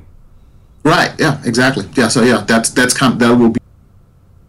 The only thing is, it's a mixture. Since it's an expansion, it's not like you're rebuying the whole game. So of course it'll be cheaper than the original game. Mm-hmm. But cards just insert into the original deck. So it'll add some flavor to it, but it's not going to change it. Okay, yeah. It'll add the flavor of that character class, and yeah, I understand because the original attacks for all the classes are those like hand-to-hand attacks, like the kick or the punch or whatever. And I noticed that the art was kung fu like, or it was kind of martial arts style, the art on those cards. So that I think that plays right into what you're talking about, the expansion. Yeah. And my next expansion I'm planning on doing after that is going to be magic based. I haven't got a name decided totally yet. Originally, it was going to be Surviving the Game of Dark Magicians. I've recently came up with an idea that sounds a lot better to me, called Surviving the Gathering. Oh, cool. And basically, I've got to figure out how. I probably have to get somebody to do the logo for me, because it would be a similar logo to what I have for Surviving the Game. But basically, it would have the part where the game is either scratched out or basically gathering emblazoned over it, where it normally would say game. Yeah. And yeah, you have to identify it as being part of the same game, basically. Yes. So it has the same language overall, but you can tell something has happened, like the thing has morphed and you've gone on to a different dimension of game, I guess. Yeah. Which is the magic. That actually is pretty enticing as well. I like the magic stuff. So is it like wizards, or is it going to be like elements, kind of like the airbender stuff, or just pure raw magic? It's going to be... this one is far more tentative when it comes to how it's going to work. I'm playing with using something similar to the martial arts, but having 3 different magic styles of magic. Okay, cool. Light magic, dark magic, and elemental magic, or just basic magic. Yeah. So based on which form of magic you choose to use, it would modify the effects of the spells you use. Yep, that's interesting, because I was they wouldn't actually do the same thing. They would do something based on the style of magic you choose. Okay, that's really cool. Because I've been working on a game too, and it has some similar styles of like deck building, plus also the light and the dark magic, and how certain characters can only use light and certain characters can only use dark, but there's certain characters that can combine both of them to get added effects. So that's you hit something that I kind of like. That's pretty cool. And so basically, you have 2 expansions that you're thinking about, and then on top of that, you have other games that you're thinking of doing, right? Right. Yes. Now, actually, I've just started collaborating with another company. I actually remember the actual name of the company. They put out a game called Friday Night Legends. Why does that sound familiar? Oh, because it's kind of a play on Friday Night Lights. Okay. Yeah, I did see the show. I saw the movie. I saw both. Yeah. And the original game is basically you're playing high school football. Mm-hmm. And it's made for a board game. It plays like you're playing football. The draw for that game for them is the fact that you can literally get them to make you a stat card for your team of any high school that they can get stats on. They definitely have access to all the stats of every team in Texas, but I believe they can actually get them from anywhere in the United States. So they'll charge you, but they'll make you a stat sheet for any team you want, so that your team plays very similar to that high school team should have played. I'm not talking about like this year or last year. I'm talking about any year they can get stats for. Oh man, so that's the way that game that they've already made is played. Collaborate, doing a game that's tentatively called Signing Day. So it's basically you're a college head coach and you're signing high school players. Okay. So it's right now it's basically kind of a worker placement game where you send out your head coach or your coordinator to different high school students that will be represented by cards on the table to convince them to come to your school. Okay, cool. And see, that's the thing. What I think people will like about the game is if you like football, you'll understand some of the nuances and you will feel the nuances of the game, of football. But if you don't and you like worker placement, you'll still feel like it has to do with football, but you'll enjoy the game itself. Yeah, and I do like worker placement, like Dungeon Lords and is it Bronze Age? That's one of my favorite worker placement games. Okay, yeah, I actually haven't played that one, but when I was working on my version, it made me. I was thinking of kind of like Agricola. Agricola, okay, yeah, I've never played Agricola, but I've heard really good things about it. Yeah, it's one of those things about Agricola. When you play it, you're a farmer. I know nothing about farming. Yeah, and I don't think I ever want to be a farmer in my life, but but for some reason, I enjoy Agricola. Yeah. And that was kind of the feeling I wanted to get. A game where you feel like there's a football experience without having to like football. But you're playing a game that you enjoy. Yeah. That was my... It feels like football without you having to like football. But also why you can enjoy yourself, whether you like football. Yeah, it's like playing the game Power Grid without having to be an electrician, or maybe playing Pandemic without having to be a what do you call that? One of those doctors that focus on infections. Yes, I know what you mean. Yes, exactly. That's the goal. The goal is to feel like you're there. It's kind of like most video games. We play video games. We know how to push the buttons. But a lot of times, like the stuff we're doing, we wouldn't know much about to some extent, except for the fact that the game lets my character understand it. So, lets my character be able to do this stuff, and I know which button to push to get him to do it. Yeah. Yeah, exactly. Yeah. Well, so you understand the worker placement part, and you'll feel the nuance of football and signing players, but it's secondary to the actual enjoyment of the game. Okay. Well, that sounds cool. Where can people find you, and what are your normal comic conventions that you go to during the year where people can meet you? All right, so I consistently right now go to Bash and PAX South in San Antonio. What was the first one? Board Game Bash. Where is that? They have it at the end of every summer in Austin, Texas. Mm-hmm. I'm consistently there. I've been there, I want to say, like the last 3 years, maybe 2. Okay. Probably the last 3 years, because I've been to PAX South the last 2 years. Okay. And are you going to be in Comic Palooza coming up here in Houston? Don't think so. What month is that in? It's May. I think May 12 or something. That weekend, anyway. It's like 3 days or 4 days.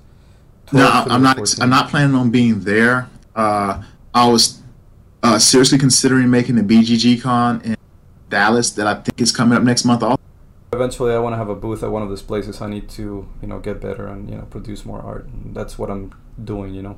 I have my day job, and then I have my other, Mutant Donkey, which I just started like 2 months ago, or 2.5 months ago, and that's I'm trying to get better at my graphics. And in the architecture part, I can do easily. It's the other, incorporating the more freeform graphics is a little bit harder, but just trying to get there and doing that. And in the meantime, we have this podcast where I can just have a lot of people that I meet and become friends, and just maybe form a community of us gamers to stay in touch and support each other while we're trying to get our products or whatever we're doing to try to promote ourselves.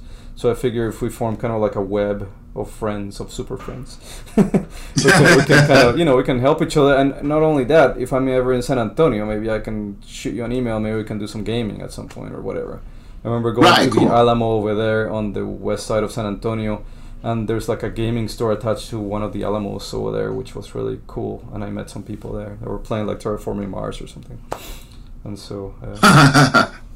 you said Terraforming Mars. I had to laugh cause at our Thursday gaming. There's almost every week there's a Terraforming Mars table. Oh, really? That game's awesome. I actually have not played any of the expansions. I'm just happy with the regular game, but I think that game's really well done. Yes, it is. It always keeps me coming back. What's that? That's one of those things. I was going to say that's one of those things I've been trying to ask them. I like the game myself. I was asking her, so why do y'all like this game? I like the changing and the depth of the strategy. But I was just curious. One guy surprised me. He liked the idea.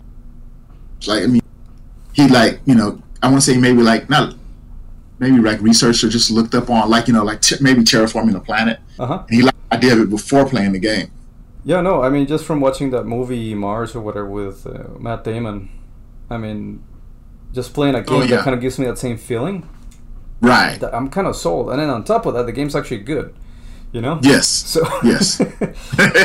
so they already had me at Mars, but when I started playing, I'm like, oh, this game is actually really good. I mean, honestly, nowadays I don't buy games without knowing whether they're good or not. I always do my research. I look at Board Game Geek. I talk to people who've played them, because games are not, they're not super affordable. Some of them are, some of them are not. You're having games like Gloomhaven that range all the way from $200 if you buy it off season to like right now it's under $100, and so you're like, that's a lot of money to spend on a board game regardless.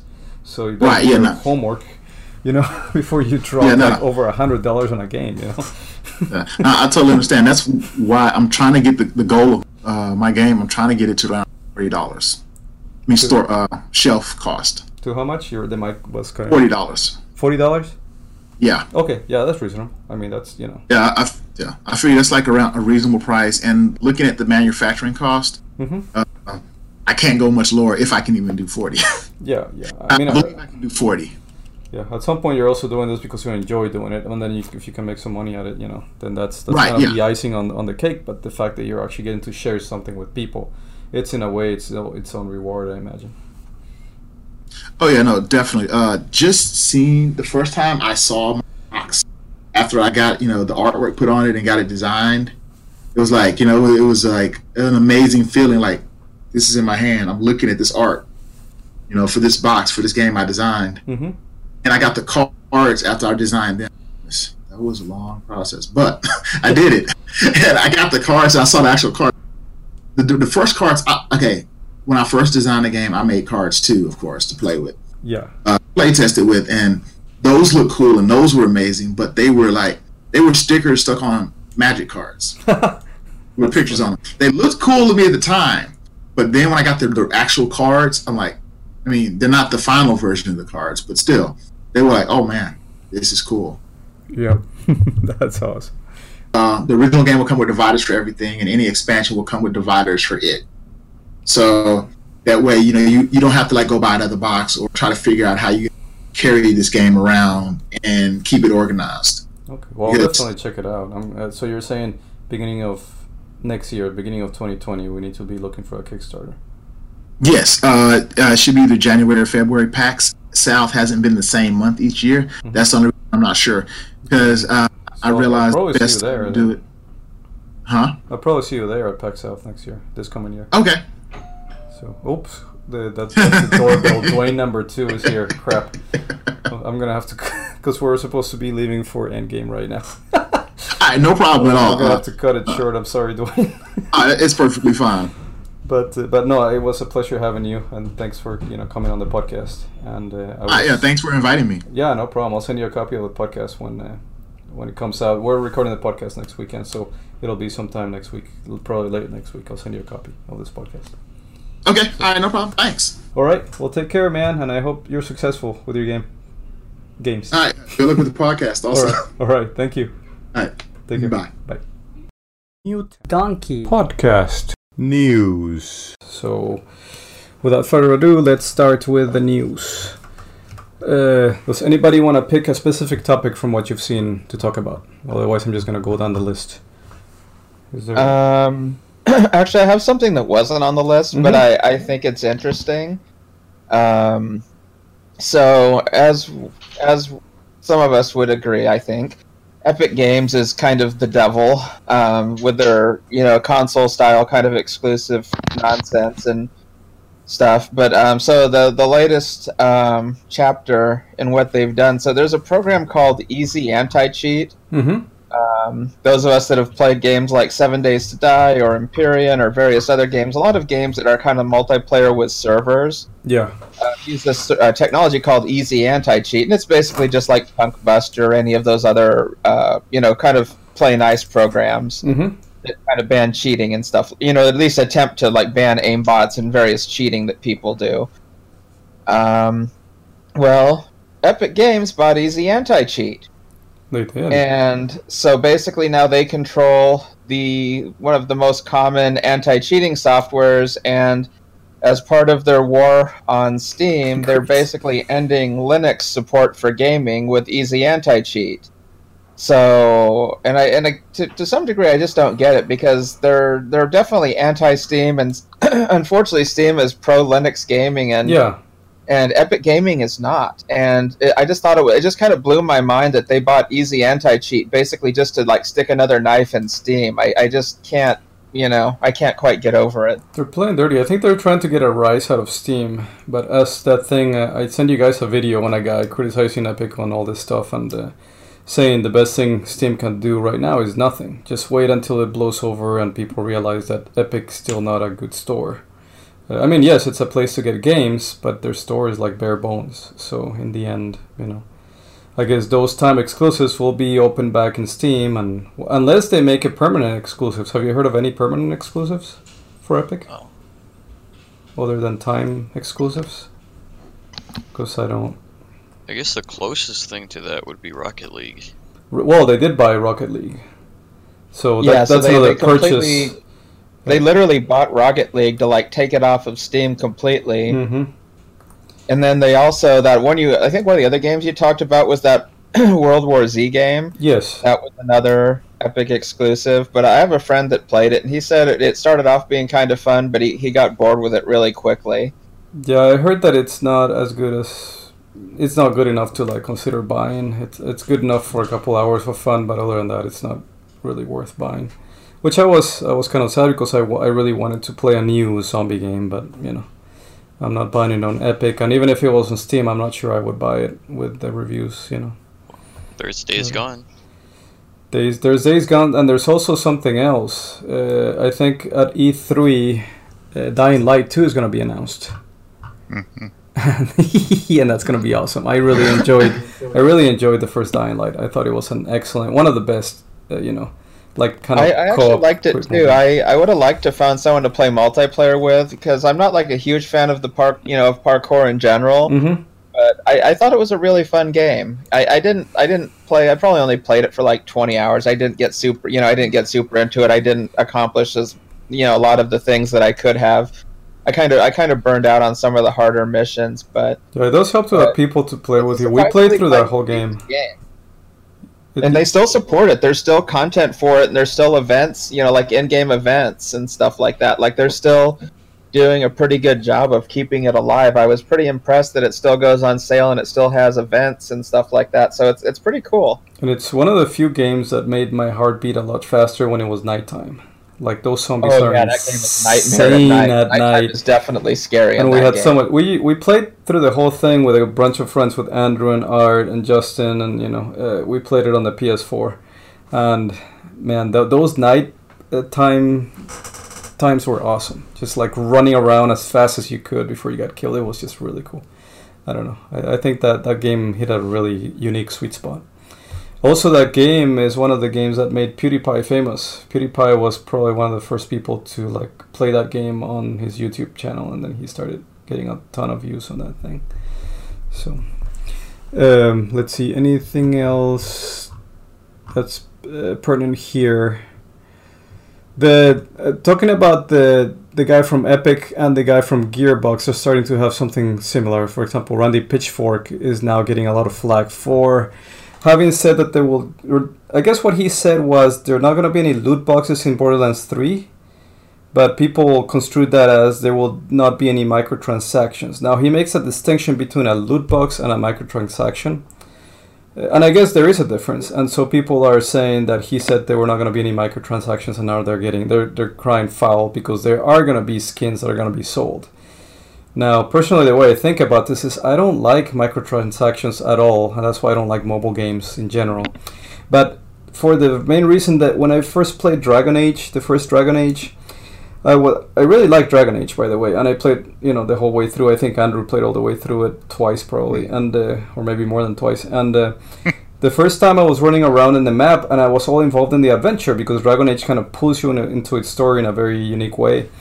And then I clicked on one adventure, and it was a microtransaction adventure.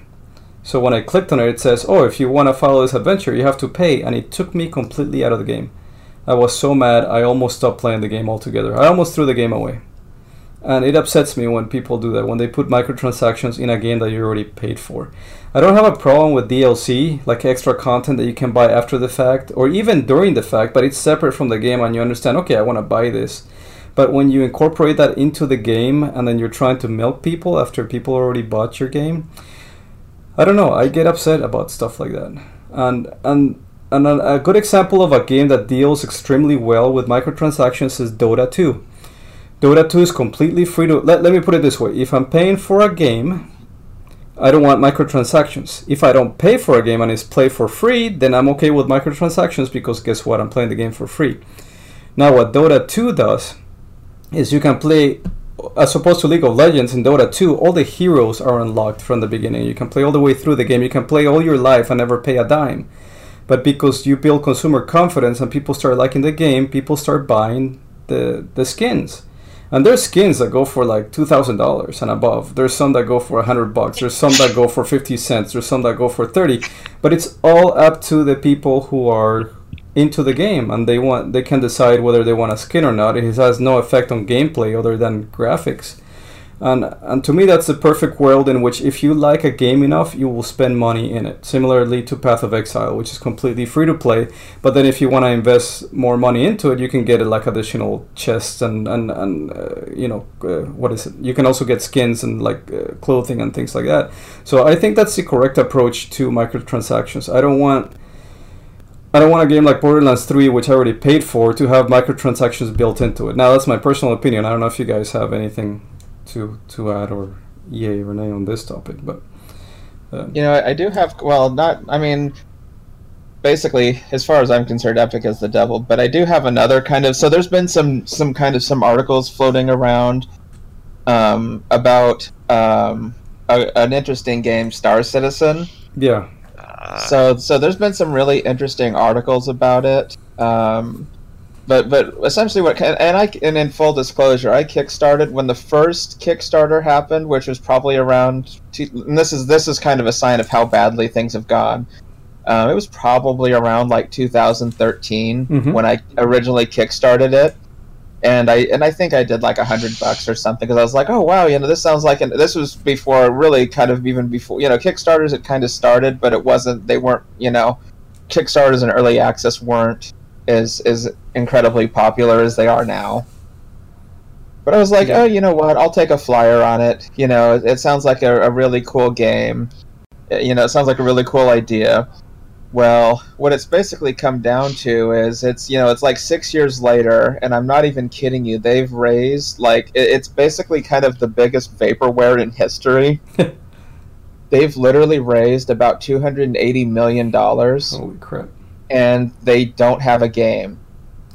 I know, I kind of want to play it, and I don't know where the game is. I don't know how to access that game.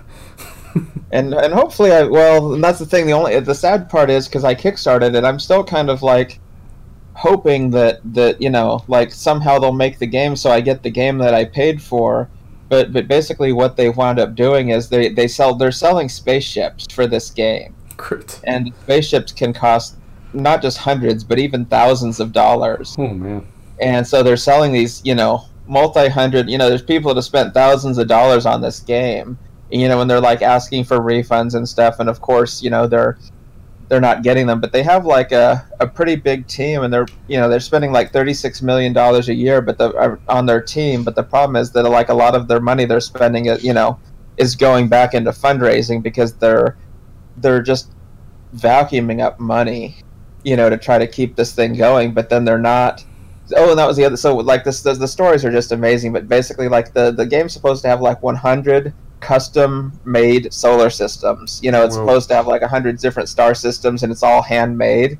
They haven't finished the first one yet. Oh man.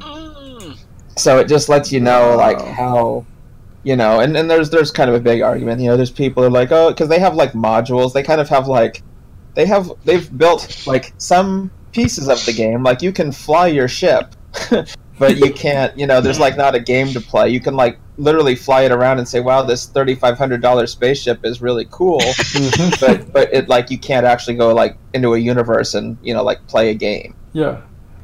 But so when you really think about that, I mean, we're talking hundreds of millions of dollars, and they don't have a game. I mean, and it's not to mention it's like 6 years later. I mean, it's pretty mind blowing. There's some good articles about it if you look for it. Yeah, once in a while there's an article on PC Gamer and I kind of read it, but every time it gets more ridiculous. It's like they bit off more than they can chew, and they know it. They just, I guess, they don't want to admit it to everybody. I don't know. Well, maybe if they admit it, they're kind of screwed. Yeah, I guess. I don't know. But what I think they should do is basically publish something and be like, hey, this is a tool that you can use to make a solar system. So please make a ton of solar systems and send them to us. Yeah, have the modding community take over. At some point, if that game gets dropped, I'm sure the modding community is going to get a hold of the source code and just go to town and actually finish that freaking game for free. Well, and it's funny because that same thing is what happened. A lot of people love Skyrim. Mm-hmm. Well, Skyrim, a lot of people don't remember. Skyrim was really not a finished game, and arguably it wasn't. Like modders really did a lot of work to finish that game, but they're really smart to embrace the modding community because, quite frankly, the same thing with 7 Days to Die. People can make a crappy game with a good modding interface, and the modders, if there's people who like your game, they will finish they'll make your game for you, and you can sell your game and make money and use their mods to make it playable. Yeah, because you own the IP, they don't own anything. The second they start playing in your playground, you own whatever they do. It's an interesting concept, right? So yeah, in fact, like one of my favorite games, my old game, Star Control 2, the developers actually did, this was way back, this is a long time ago, this was like in the 90s, back when Usenet was a thing. Usenet was like user groups, like old school, and they're still around, but nobody uses them. But back in the day, like Usenet was like the Reddit of 1992. And people, so they would literally post on Usenet, and like they got people like a lot of the sound effects and stuff like that. Like people, it was like the OG modding concept. Like this was, they basically got people that were fans of them and their work to like, do little chunks, do artwork, do like a piece of artwork or a sound effect or something, and they literally kind of crowdsourced the content for the game. And Star Control 2 is one of the best games you'll ever play in your life. It is and you can play it free, by the way. There's the company called Toys for Bob released the source code, and you can Google the Urquan Masters, and you can download and play the game for free. And I'm telling you, one of the best games you'll ever play. That's Star Control. Anyway. What's that? Star Control. Star Control 2. The first one's good too, but Star Control 2 is a it's in my opinion, it's like a masterwork. It's up there with like Planescape Torment and stuff like that. Dragon Age Origins. It's up there with like Okay, because I see the original Star Control on Steam, but not the second one. Well, no, there's a new one. So they did a new one. They did like a Star. It's essentially Star Control. Well, they did a study. So they did Star Control 1 and 2, and this was done by these two guys who are just brilliant. And then they actually wound up making like their own company. They did Skylanders and some other games. They actually did quite well. But then there's a Star Control 3 that was done by some other company, and it was just okay. Oh, okay. And then Stardock bought the rights. It's actually fascinating if you're into this kind of thing. There was like a lawsuit. They bought the rights to supposedly they bought the rights to Star Control from a publisher, but not from the guys who created it. And so there's a legal fight right now over who really owns Star Control. But Stardock bought allegedly bought the rights to Star Control and made Star Control Origins, which is now kind of in a limbo on Steam whether it can be sold or not because they're fighting over the legality of it. Stardock are the ones that did Galactic Civilization? Or is that a yes, yes, exactly. And that Stardock, by the way, part of the reason it came into a big legal fight is because Stardock spent kind of their last money developing Star Control Origins. And then the Toys for Bob guys, and I can't remember their names off the top of my head, but they filed a cease and desist and got it pulled off of Steam, and it's actually kind of sad. I mean, Stardock is basically circling the drain. They're all but bankrupt. It's too bad, man. I actually like them. But yeah, so that's kind of that little story. But yeah, Star Control 2, it's called the Urquan Masters, but yeah, it's free. And it's I'm telling you, it's really, the writing is fantastic. It's really, it's one of, back when the games were more art than science, it's like, it's really, really funny. It's really well done. If you send me a link to that game, I'll put it on the podcast notes. Yeah, it's actually got like a lot of it's one of those games, and I think that's what's missing in today's games. Like, a lot of today's games are procedurally generated and da-da-da-da-da.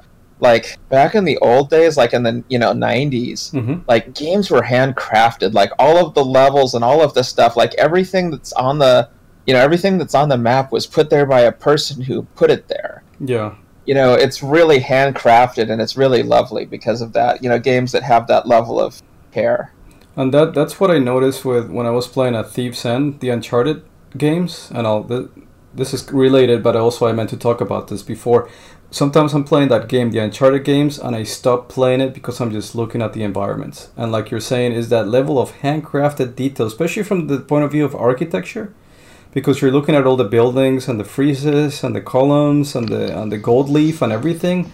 Everything is insanely well detailed from an architectural point of view. Not only I think that's also why I personally prefer single-player narrative games, because of that level design. Level design is key. Yeah. When you're telling a story. It's so immersive. And that's the whole point. And let me talk about something very specific about this. Was it the second Uncharted game, which they started in Cartagena in Colombia, where he's a little kid. They actually had Colombians speaking Spanish from the local area. It kills me, and I don't want to, this is not a racist statement or anything, but it kills me when they have Mexicans playing Colombians. Because if you're not aware of it, Latin Americans don't speak with the same accent in every country. You have different, you could almost call them dialects. And so when you have somebody with a Mexican accent trying to impersonate a Colombian, like in every single American movie about Colombia, you will have Mexican people playing Colombian. It drives me nuts.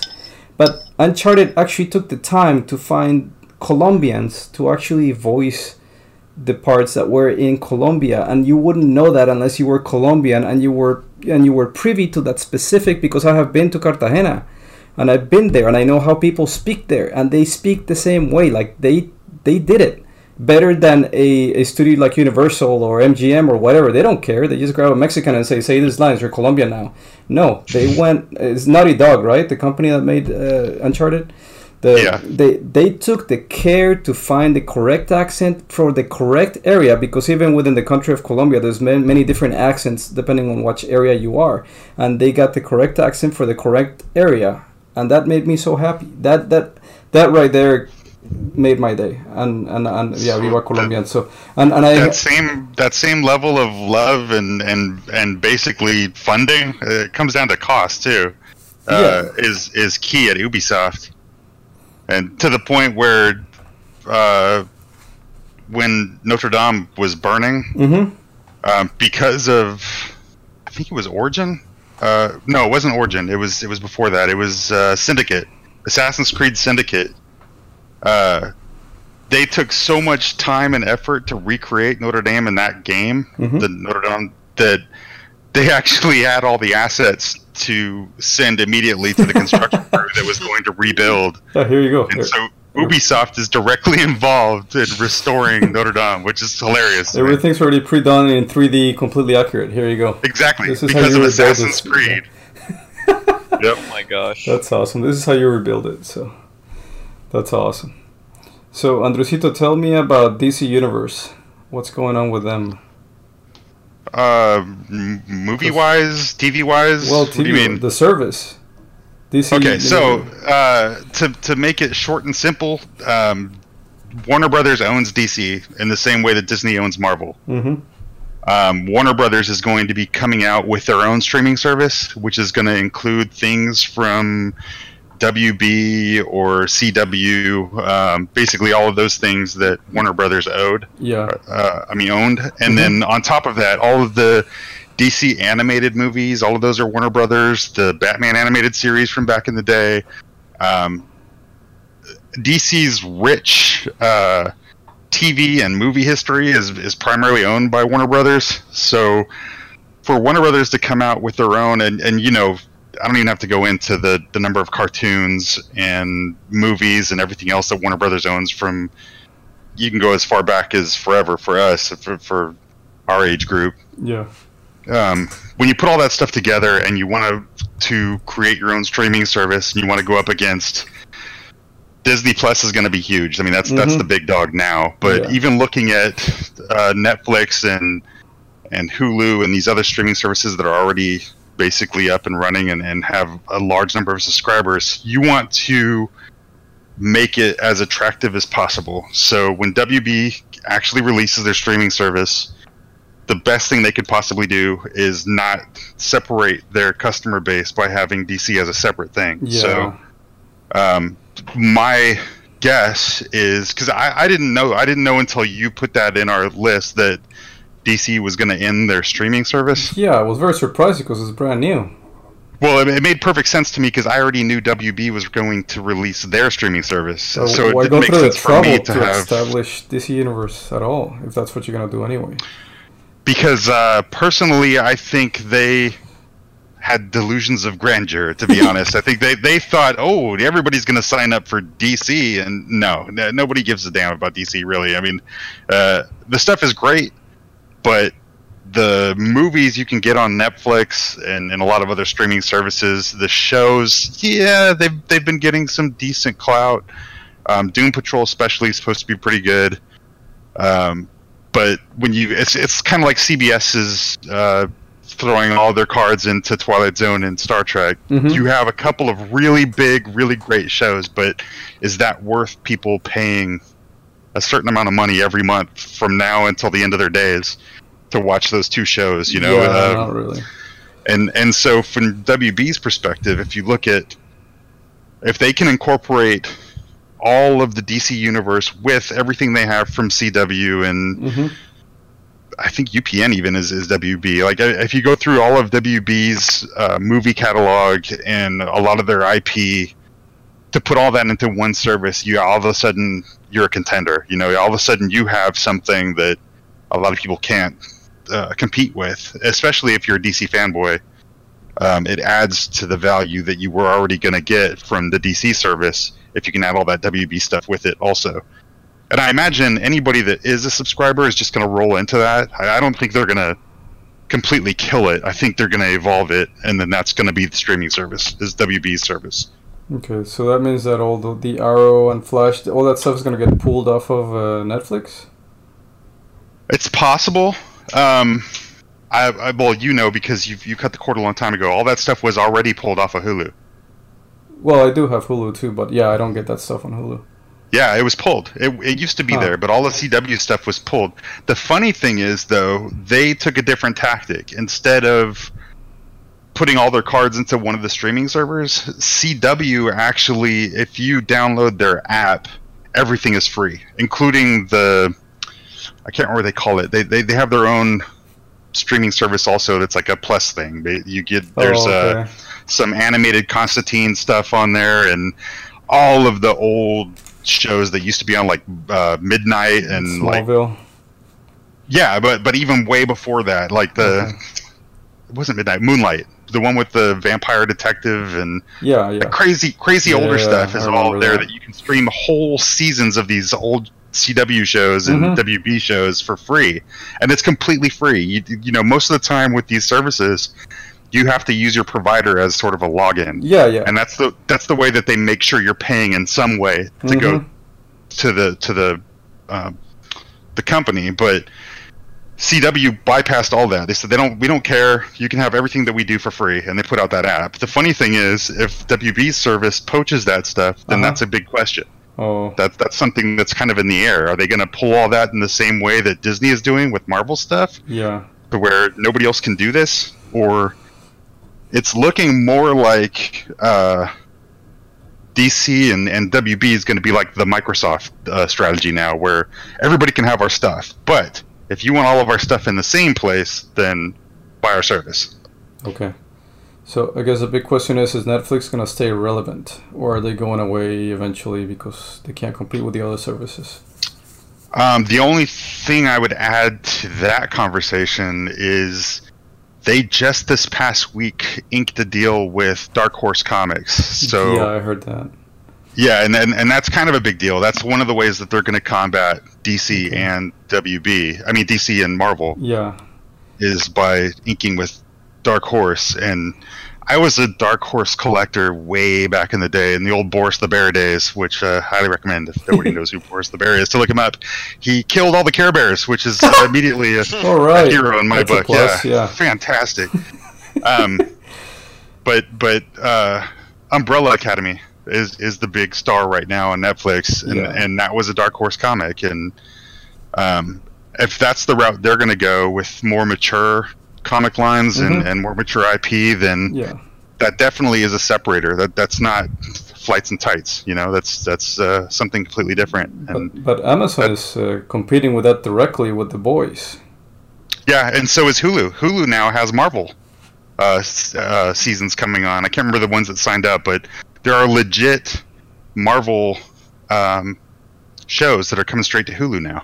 But I mean, are they edgy for like adults, like The Boys? And supposedly. Not as edgy as The Boys, obviously, but The Boys. The funny thing to that is, to me, that was to compete with Umbrella Academy and the direction that Netflix is trying to go now. And Netflix has always been. I don't know if you guys have known this because they've been real kind of hush hush about it, but they've been really funny if you look at it. That it's the strategy. They've been genre portrayers where they're looking for sci-fi and horror. Netflix has been pushing sci-fi and horror, and then they've also been pushing foreign shows and foreign films.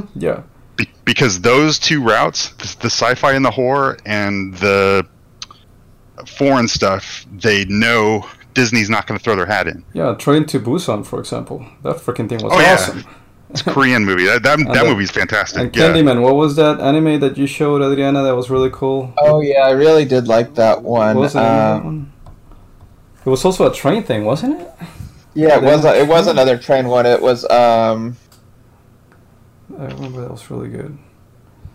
It'll come back to me. Yeah, I actually checked the other day. I haven't seen if there's an update to it for a while. And it's pretty interesting. I do think the services are getting heavily fragmented. I mean, I can honestly tell you that I basically don't think there's going to be anything that I will need to buy. You know, like even Disney Plus is really cheap, and Disney, I promise you, Disney's going to jack up the prices on Disney Plus. This is just to get the first hits free kind of situation. Yeah, that's going to be insane. So now we're talking about Disney. Let's segue into Star Wars. The big announcements came through the last couple of days, right? They disclosed that we're going to have another trilogy, 3 more episodes starting in 2022, right? Every other year. And also, what's the other series that's going to run parallel to that? Avatar, right? Yep. They're going to alternate years. And they also announced the Marvel schedule. Like, they didn't announce what the movies will be, although there's some speculation that there'll definitely be a Guardians of the Galaxy Volume 3. Yeah. There's going to be a couple of other sequels. There's going to be the Scarlett Johansson one, the Black Widow prequel or whatever. Yeah. But they already announced the Marvel schedule for, like, the next 3 or 4 years as well. Well, and the funny side note to that, too, is I can't remember how many movies there were, but in that same press release when they were talking about it, there was the number of Marvel movies that are coming. But the one thing people didn't really talk about was Sony's deal with Disney. Was they can use the Spider-Man franchise for a limited amount of time, but they have to have a movie come out within 3 years of each other. So in that timeline that Disney released, 2 movies are going to be Spider-Man. They only announced the one that's coming out, but there has to be another one within 3 years. So one of those other movies is the next Spider-Man also. So if they don't, then they lose it, and then Sony gets to do Spider-Man again? Then it goes. The rights go back to Sony. So that's the funny part is, okay, everybody's speculating, well, it could be, what's his name? The Kung Fu guy. There's a new Kung Fu Marvel hero that's coming. He's going to be one of the movies.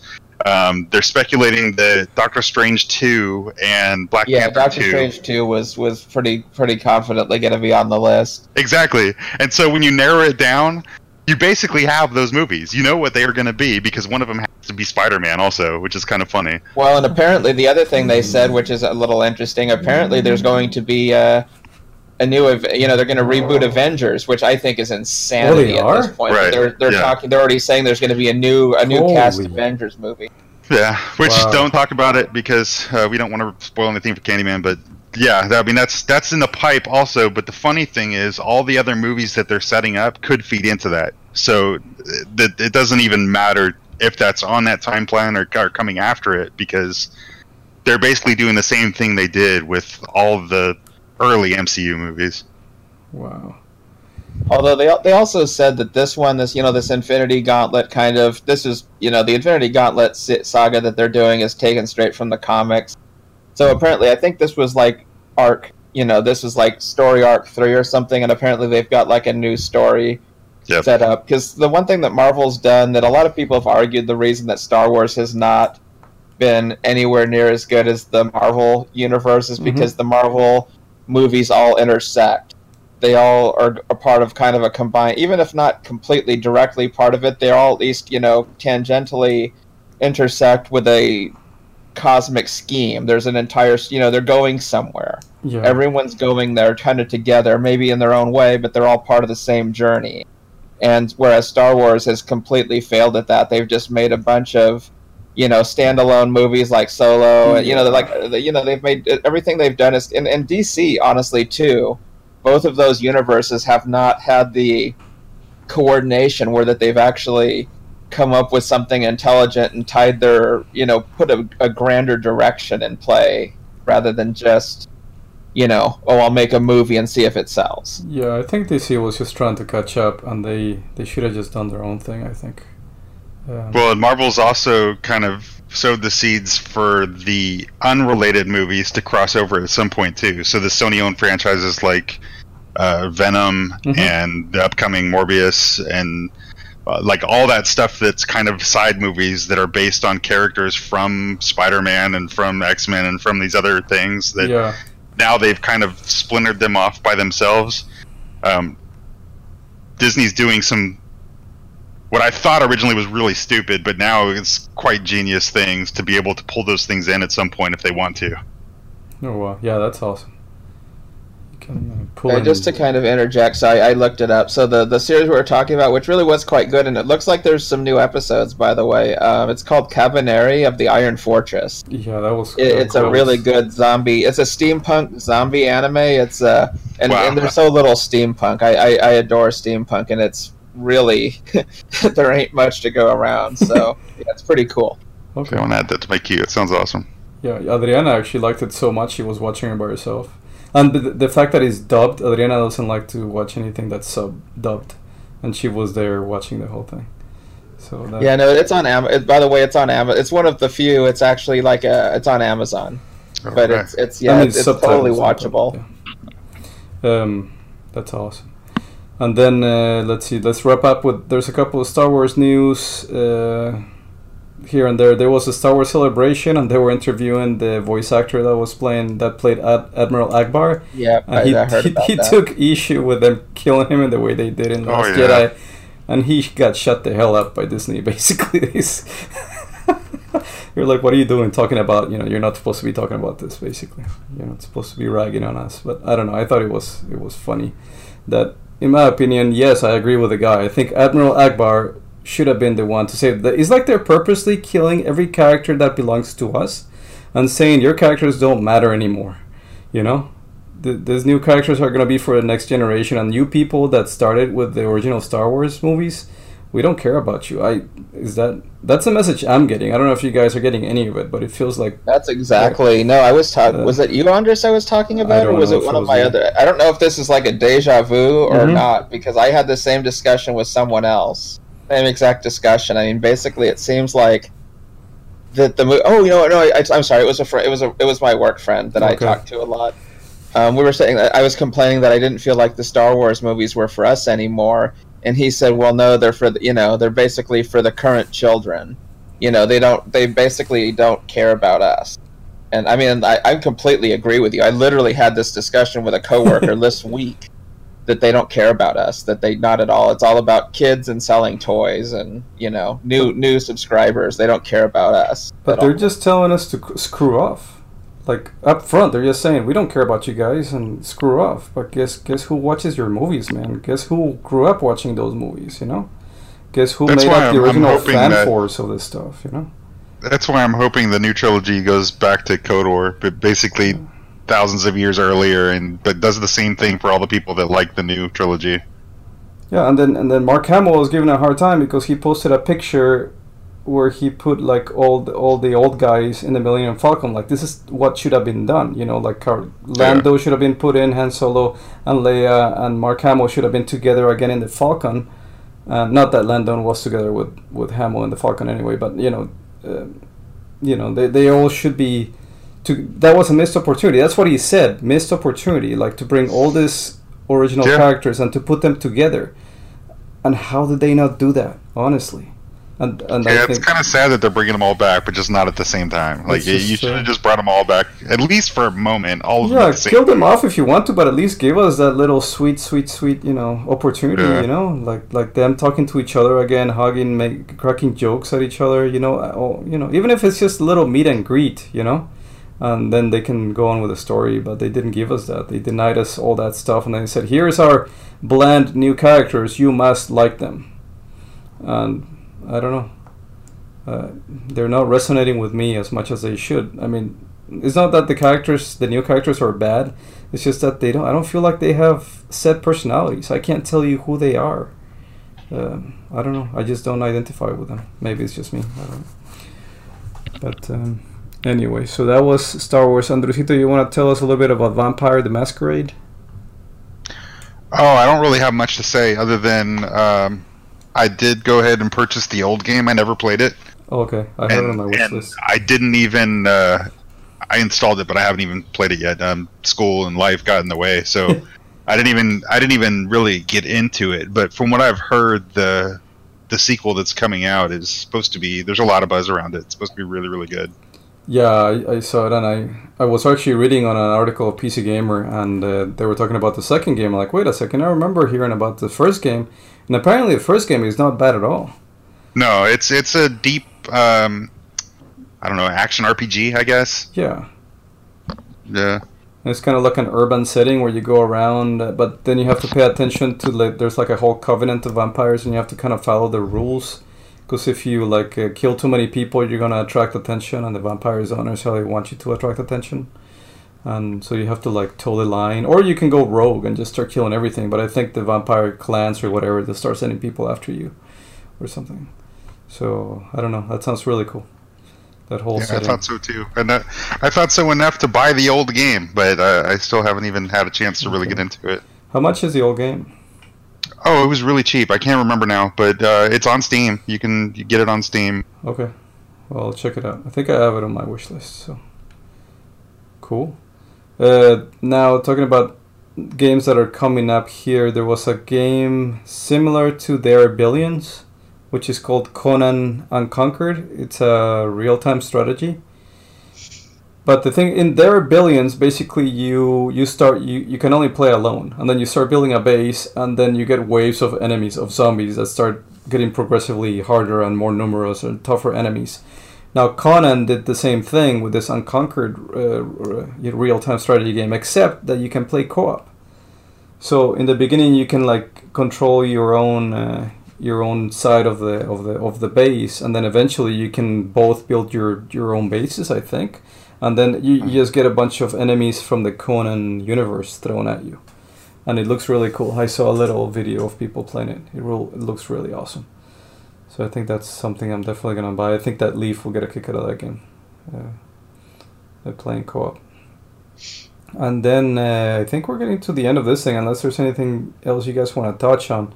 What Steam game, we're talking about Steam and the competition with Epic and what Steam needs to do to, or if they're going to do anything to rise up to the challenge that Epic has started. So we have, there was a fake trailer for a Left 4 Dead 3 thing, And then people have been waiting for Half-Life 3 forever. Are they going to do a Portal 3, Team Fortress 3, Dota 3? What's up with Valve not making a third game of anything that they make? I have a theory. What's that? Well, you guys know the Valve is separated with HTC and has created their own VR headset. Yeah. That's $1,000 for the whole set. It's only $500 if you just buy the HMD, but you get the whole set. It's $1,000. So, to me, the only way really to entice somebody to spend $1,000 on something they don't need, if they have a Vive or an Oculus, because all of their games are playable with both, is to come out with basically Left 5 Dead. I think Left 4 Dead, the next Left 4 Dead, is going to come out as a virtual reality game for their headset. That would be pretty cool. That's my prediction. But you're talking about that not being a regular game at all, right? It's just going to be exclusively for the VR? Exactly. And so they're going to try to get people to spend $1,000 on their headset to play the new Left 4 Dead. Well, I was talking to Ethan about this the other day. I was looking at all the, because a couple of things dropped on the VR helmets, like I like to call them. There was the standalone Oculus, right? The one with no wires that doesn't require a PC to play. The Quest. But they still have the glitchy graphics, the Mickey Mouse gloves, the twitchy hands.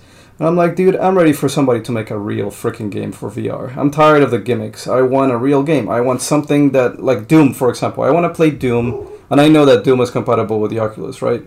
But I want, like you're saying, make a Left 4 Dead, make an actual full-length PC game that feels like you're actually in the freaking game, full throttle VR. I think VR. I've got a few that I can put on your head right now in the Oculus Rift. Oh, really? What are those? Oh, yeah. And then the Oculus Go is going to have...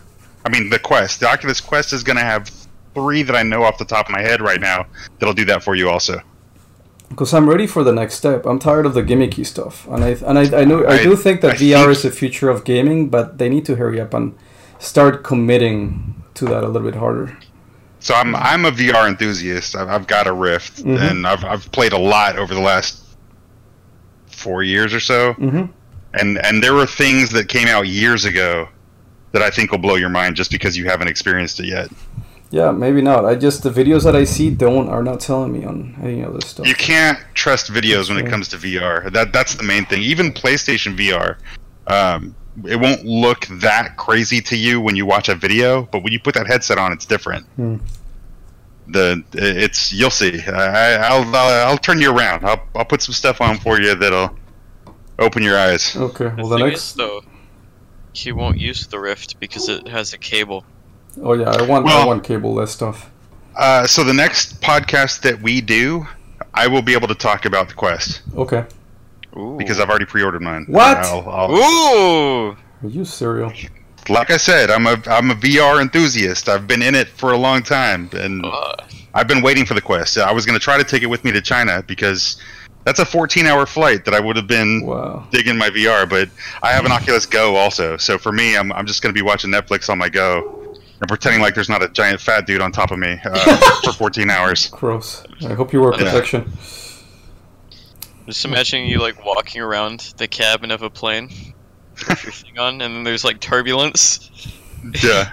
Well, to be honest, that was one of the reasons why I started using my Go on flights.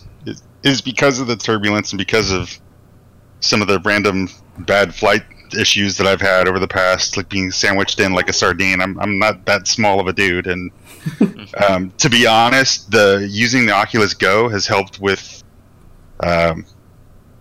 just that feeling of being trapped. It's I've had some really packed flights, especially going to New York. I've had some really packed flights, and putting on the Go and whether I'm just playing a game in there or just putting on the meditation thing, it doesn't matter.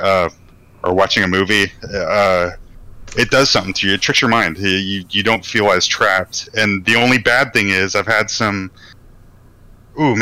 flights where the plane would go completely sideways, or the plane would do some crazy, really bad turbulence. And so the Oculus Go works just like any other AR thing, like your phone. There's a gyroscope in there. So it sucks when you're watching something and then all of a sudden your view flips sideways.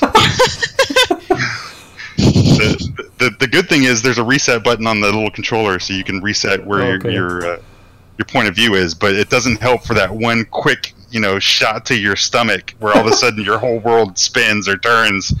That's not good, and that sucks. But I can tell you, man, that there's something, especially for people that travel. There's something to that wireless VR that's really helpful on a plane or train, bus, whatever else. As long as you don't, worry about looking real stupid because you got this big thing strapped to your head. So what about the battery life? I mean, how long can you go on with that thing?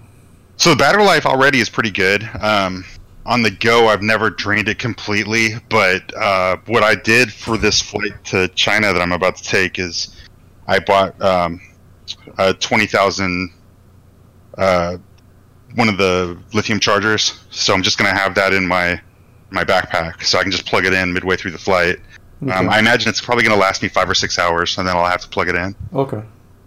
And it's the same thing with my phone and my tablet and anything else that I have. I just have that external charger that I can plug in and not worry about it. But now most planes have that little charger at your seat, right? Right. And so if I have it, I'm not even worried.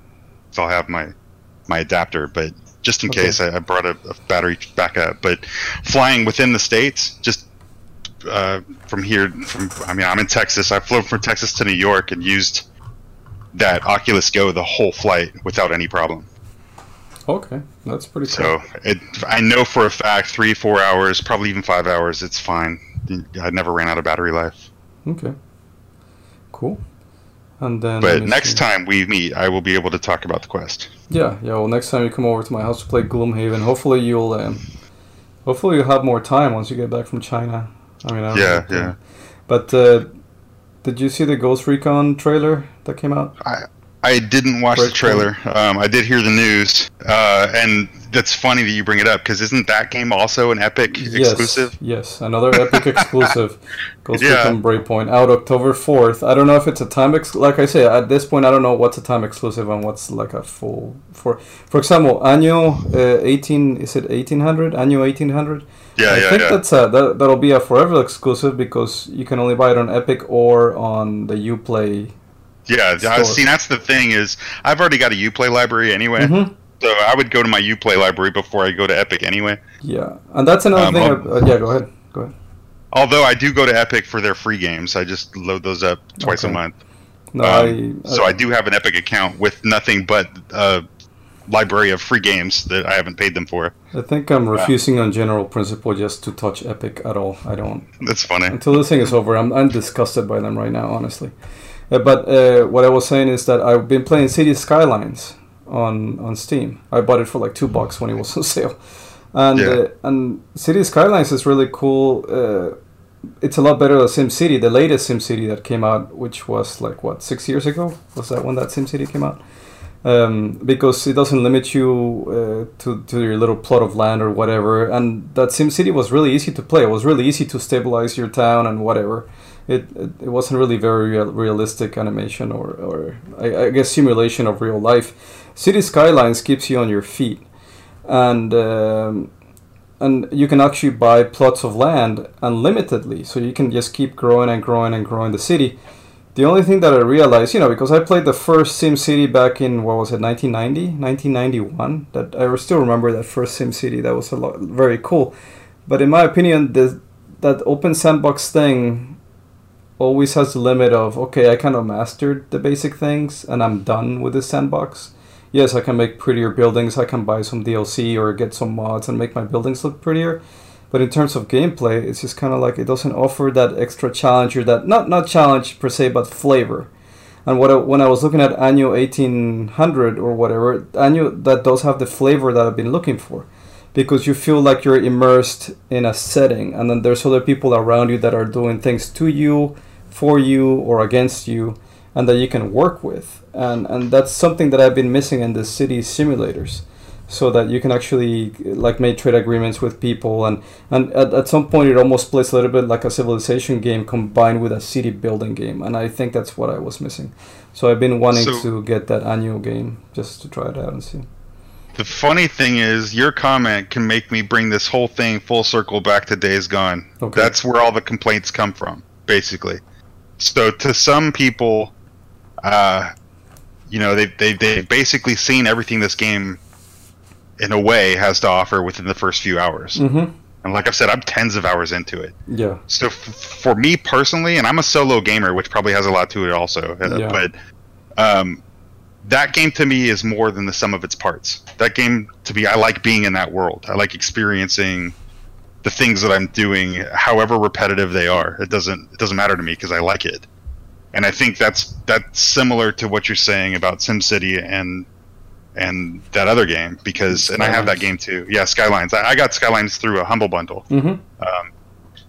And I think it's similar to that. That if you enjoy the world that you're playing in, it doesn't necessarily matter that what you're doing isn't making leap and bounds from moment to moment. Mm-hmm. I mean, there is progression, there is new things, but there are hours in between. You know what I mean? Like it's pretty far apart. So if you're not enjoying the world, then obviously, you're going to be done immediately and say, you know what, I've got other things I want to spend my time on, and there's nothing wrong with that. Yeah.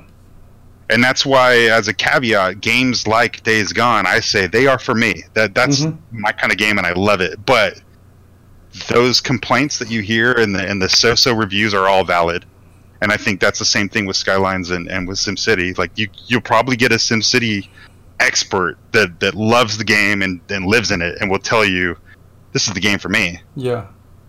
But like you said, if it's not pushing that button for you, why waste so much time in it? Yeah, I think it would have pushed that button for a younger me, but the modern me expects a little bit more. It wants more out of its setting. It wants more of a feel to it. Yeah. And so I want that feel. But you could make a similar argument about Metal Gear Solid 5, where the gameplay is a lot of fun. You could call it highly repetitive, but I would say that it doesn't feel like that to me. I feel like every time I go out there, I look for new strategies, and it's on me to figure out how to best enjoy the game. And so Metal Gear Solid, you can say all day that you're playing the same mission over and over again. You could, but it feels a lot more satisfying to me than, let's say, Ghost Recon Wildlands.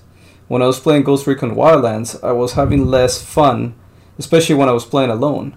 And I'm like, well, you know what? This seems just like punching a checklist. Whereas with Metal Gear Solid 5, I don't feel like I'm punching a checklist because I'm having fun while I'm doing whatever I'm doing. So I'm not thinking about the checklist. I'm just playing it. With Ghost Recon Wildlands, I always felt like, okay, you gotta do this missions, check these missions, check those missions, check that. It felt like I was checking boxes and not having as much fun. Of course, Wildlands is a lot different when you play it with friends. It becomes a lot more fun. Metal Gear Solid, you just play it alone, but I think Metal Gear Solid is a better game than Wildlands, even though Wildlands came after, but that's just my opinion. But anyway, I think we're getting to the end of the podcast, is there anything else you guys want to touch on? Did we miss anything that you guys want to talk about? Nope. Everybody's good? Yep. So this is the point in the podcast where I thank everybody for showing up and not being super drunk before we start the podcast and, enjoy everything. So, Andresito, you're leaving for China the 18th? Whatever Wednesday is. I'm leaving dark 30 in the morning on Wednesday. Okay, and then I'm trying to talk Candyman into coming for October so he can be part of our H.P. Lovecraft trial, and maybe we can go get arrested at the Renfest again. Well, whatever. That's a story for a different time. But it should be fun. So, okay, guys, thanks for playing. I think Candyman and I will hop into Deep Rock Galactic in a little bit. And if Mopi's awake, and then we're gonna go to Comic Palooza tomorrow, and so the next podcast I'm gonna talk about Comic Palooza, and then you'll talk about VR, and I don't know, Candyman is gonna talk about more gaming stuff, right? Yeah, mostly. So, okay. More whatever evil things Epic does. Yeah. I'm sure there'll be something. And then Ethancito is gonna talk to us about all the little indie games he's playing, right? Yeah. Okay, perfect. Okay, guys, thanks for coming. Right on. And I'm going to stop recording right 3, 2, 1. Stop. Bye. Thank you for listening to the Mutant Donkey podcast. If you'd like to contact us, please send us an email at mutantdonkey@gmail.com. That's Mutant Donkey with a 3 instead of an E @gmail.com. We will also put this email address in the show notes. Thank you.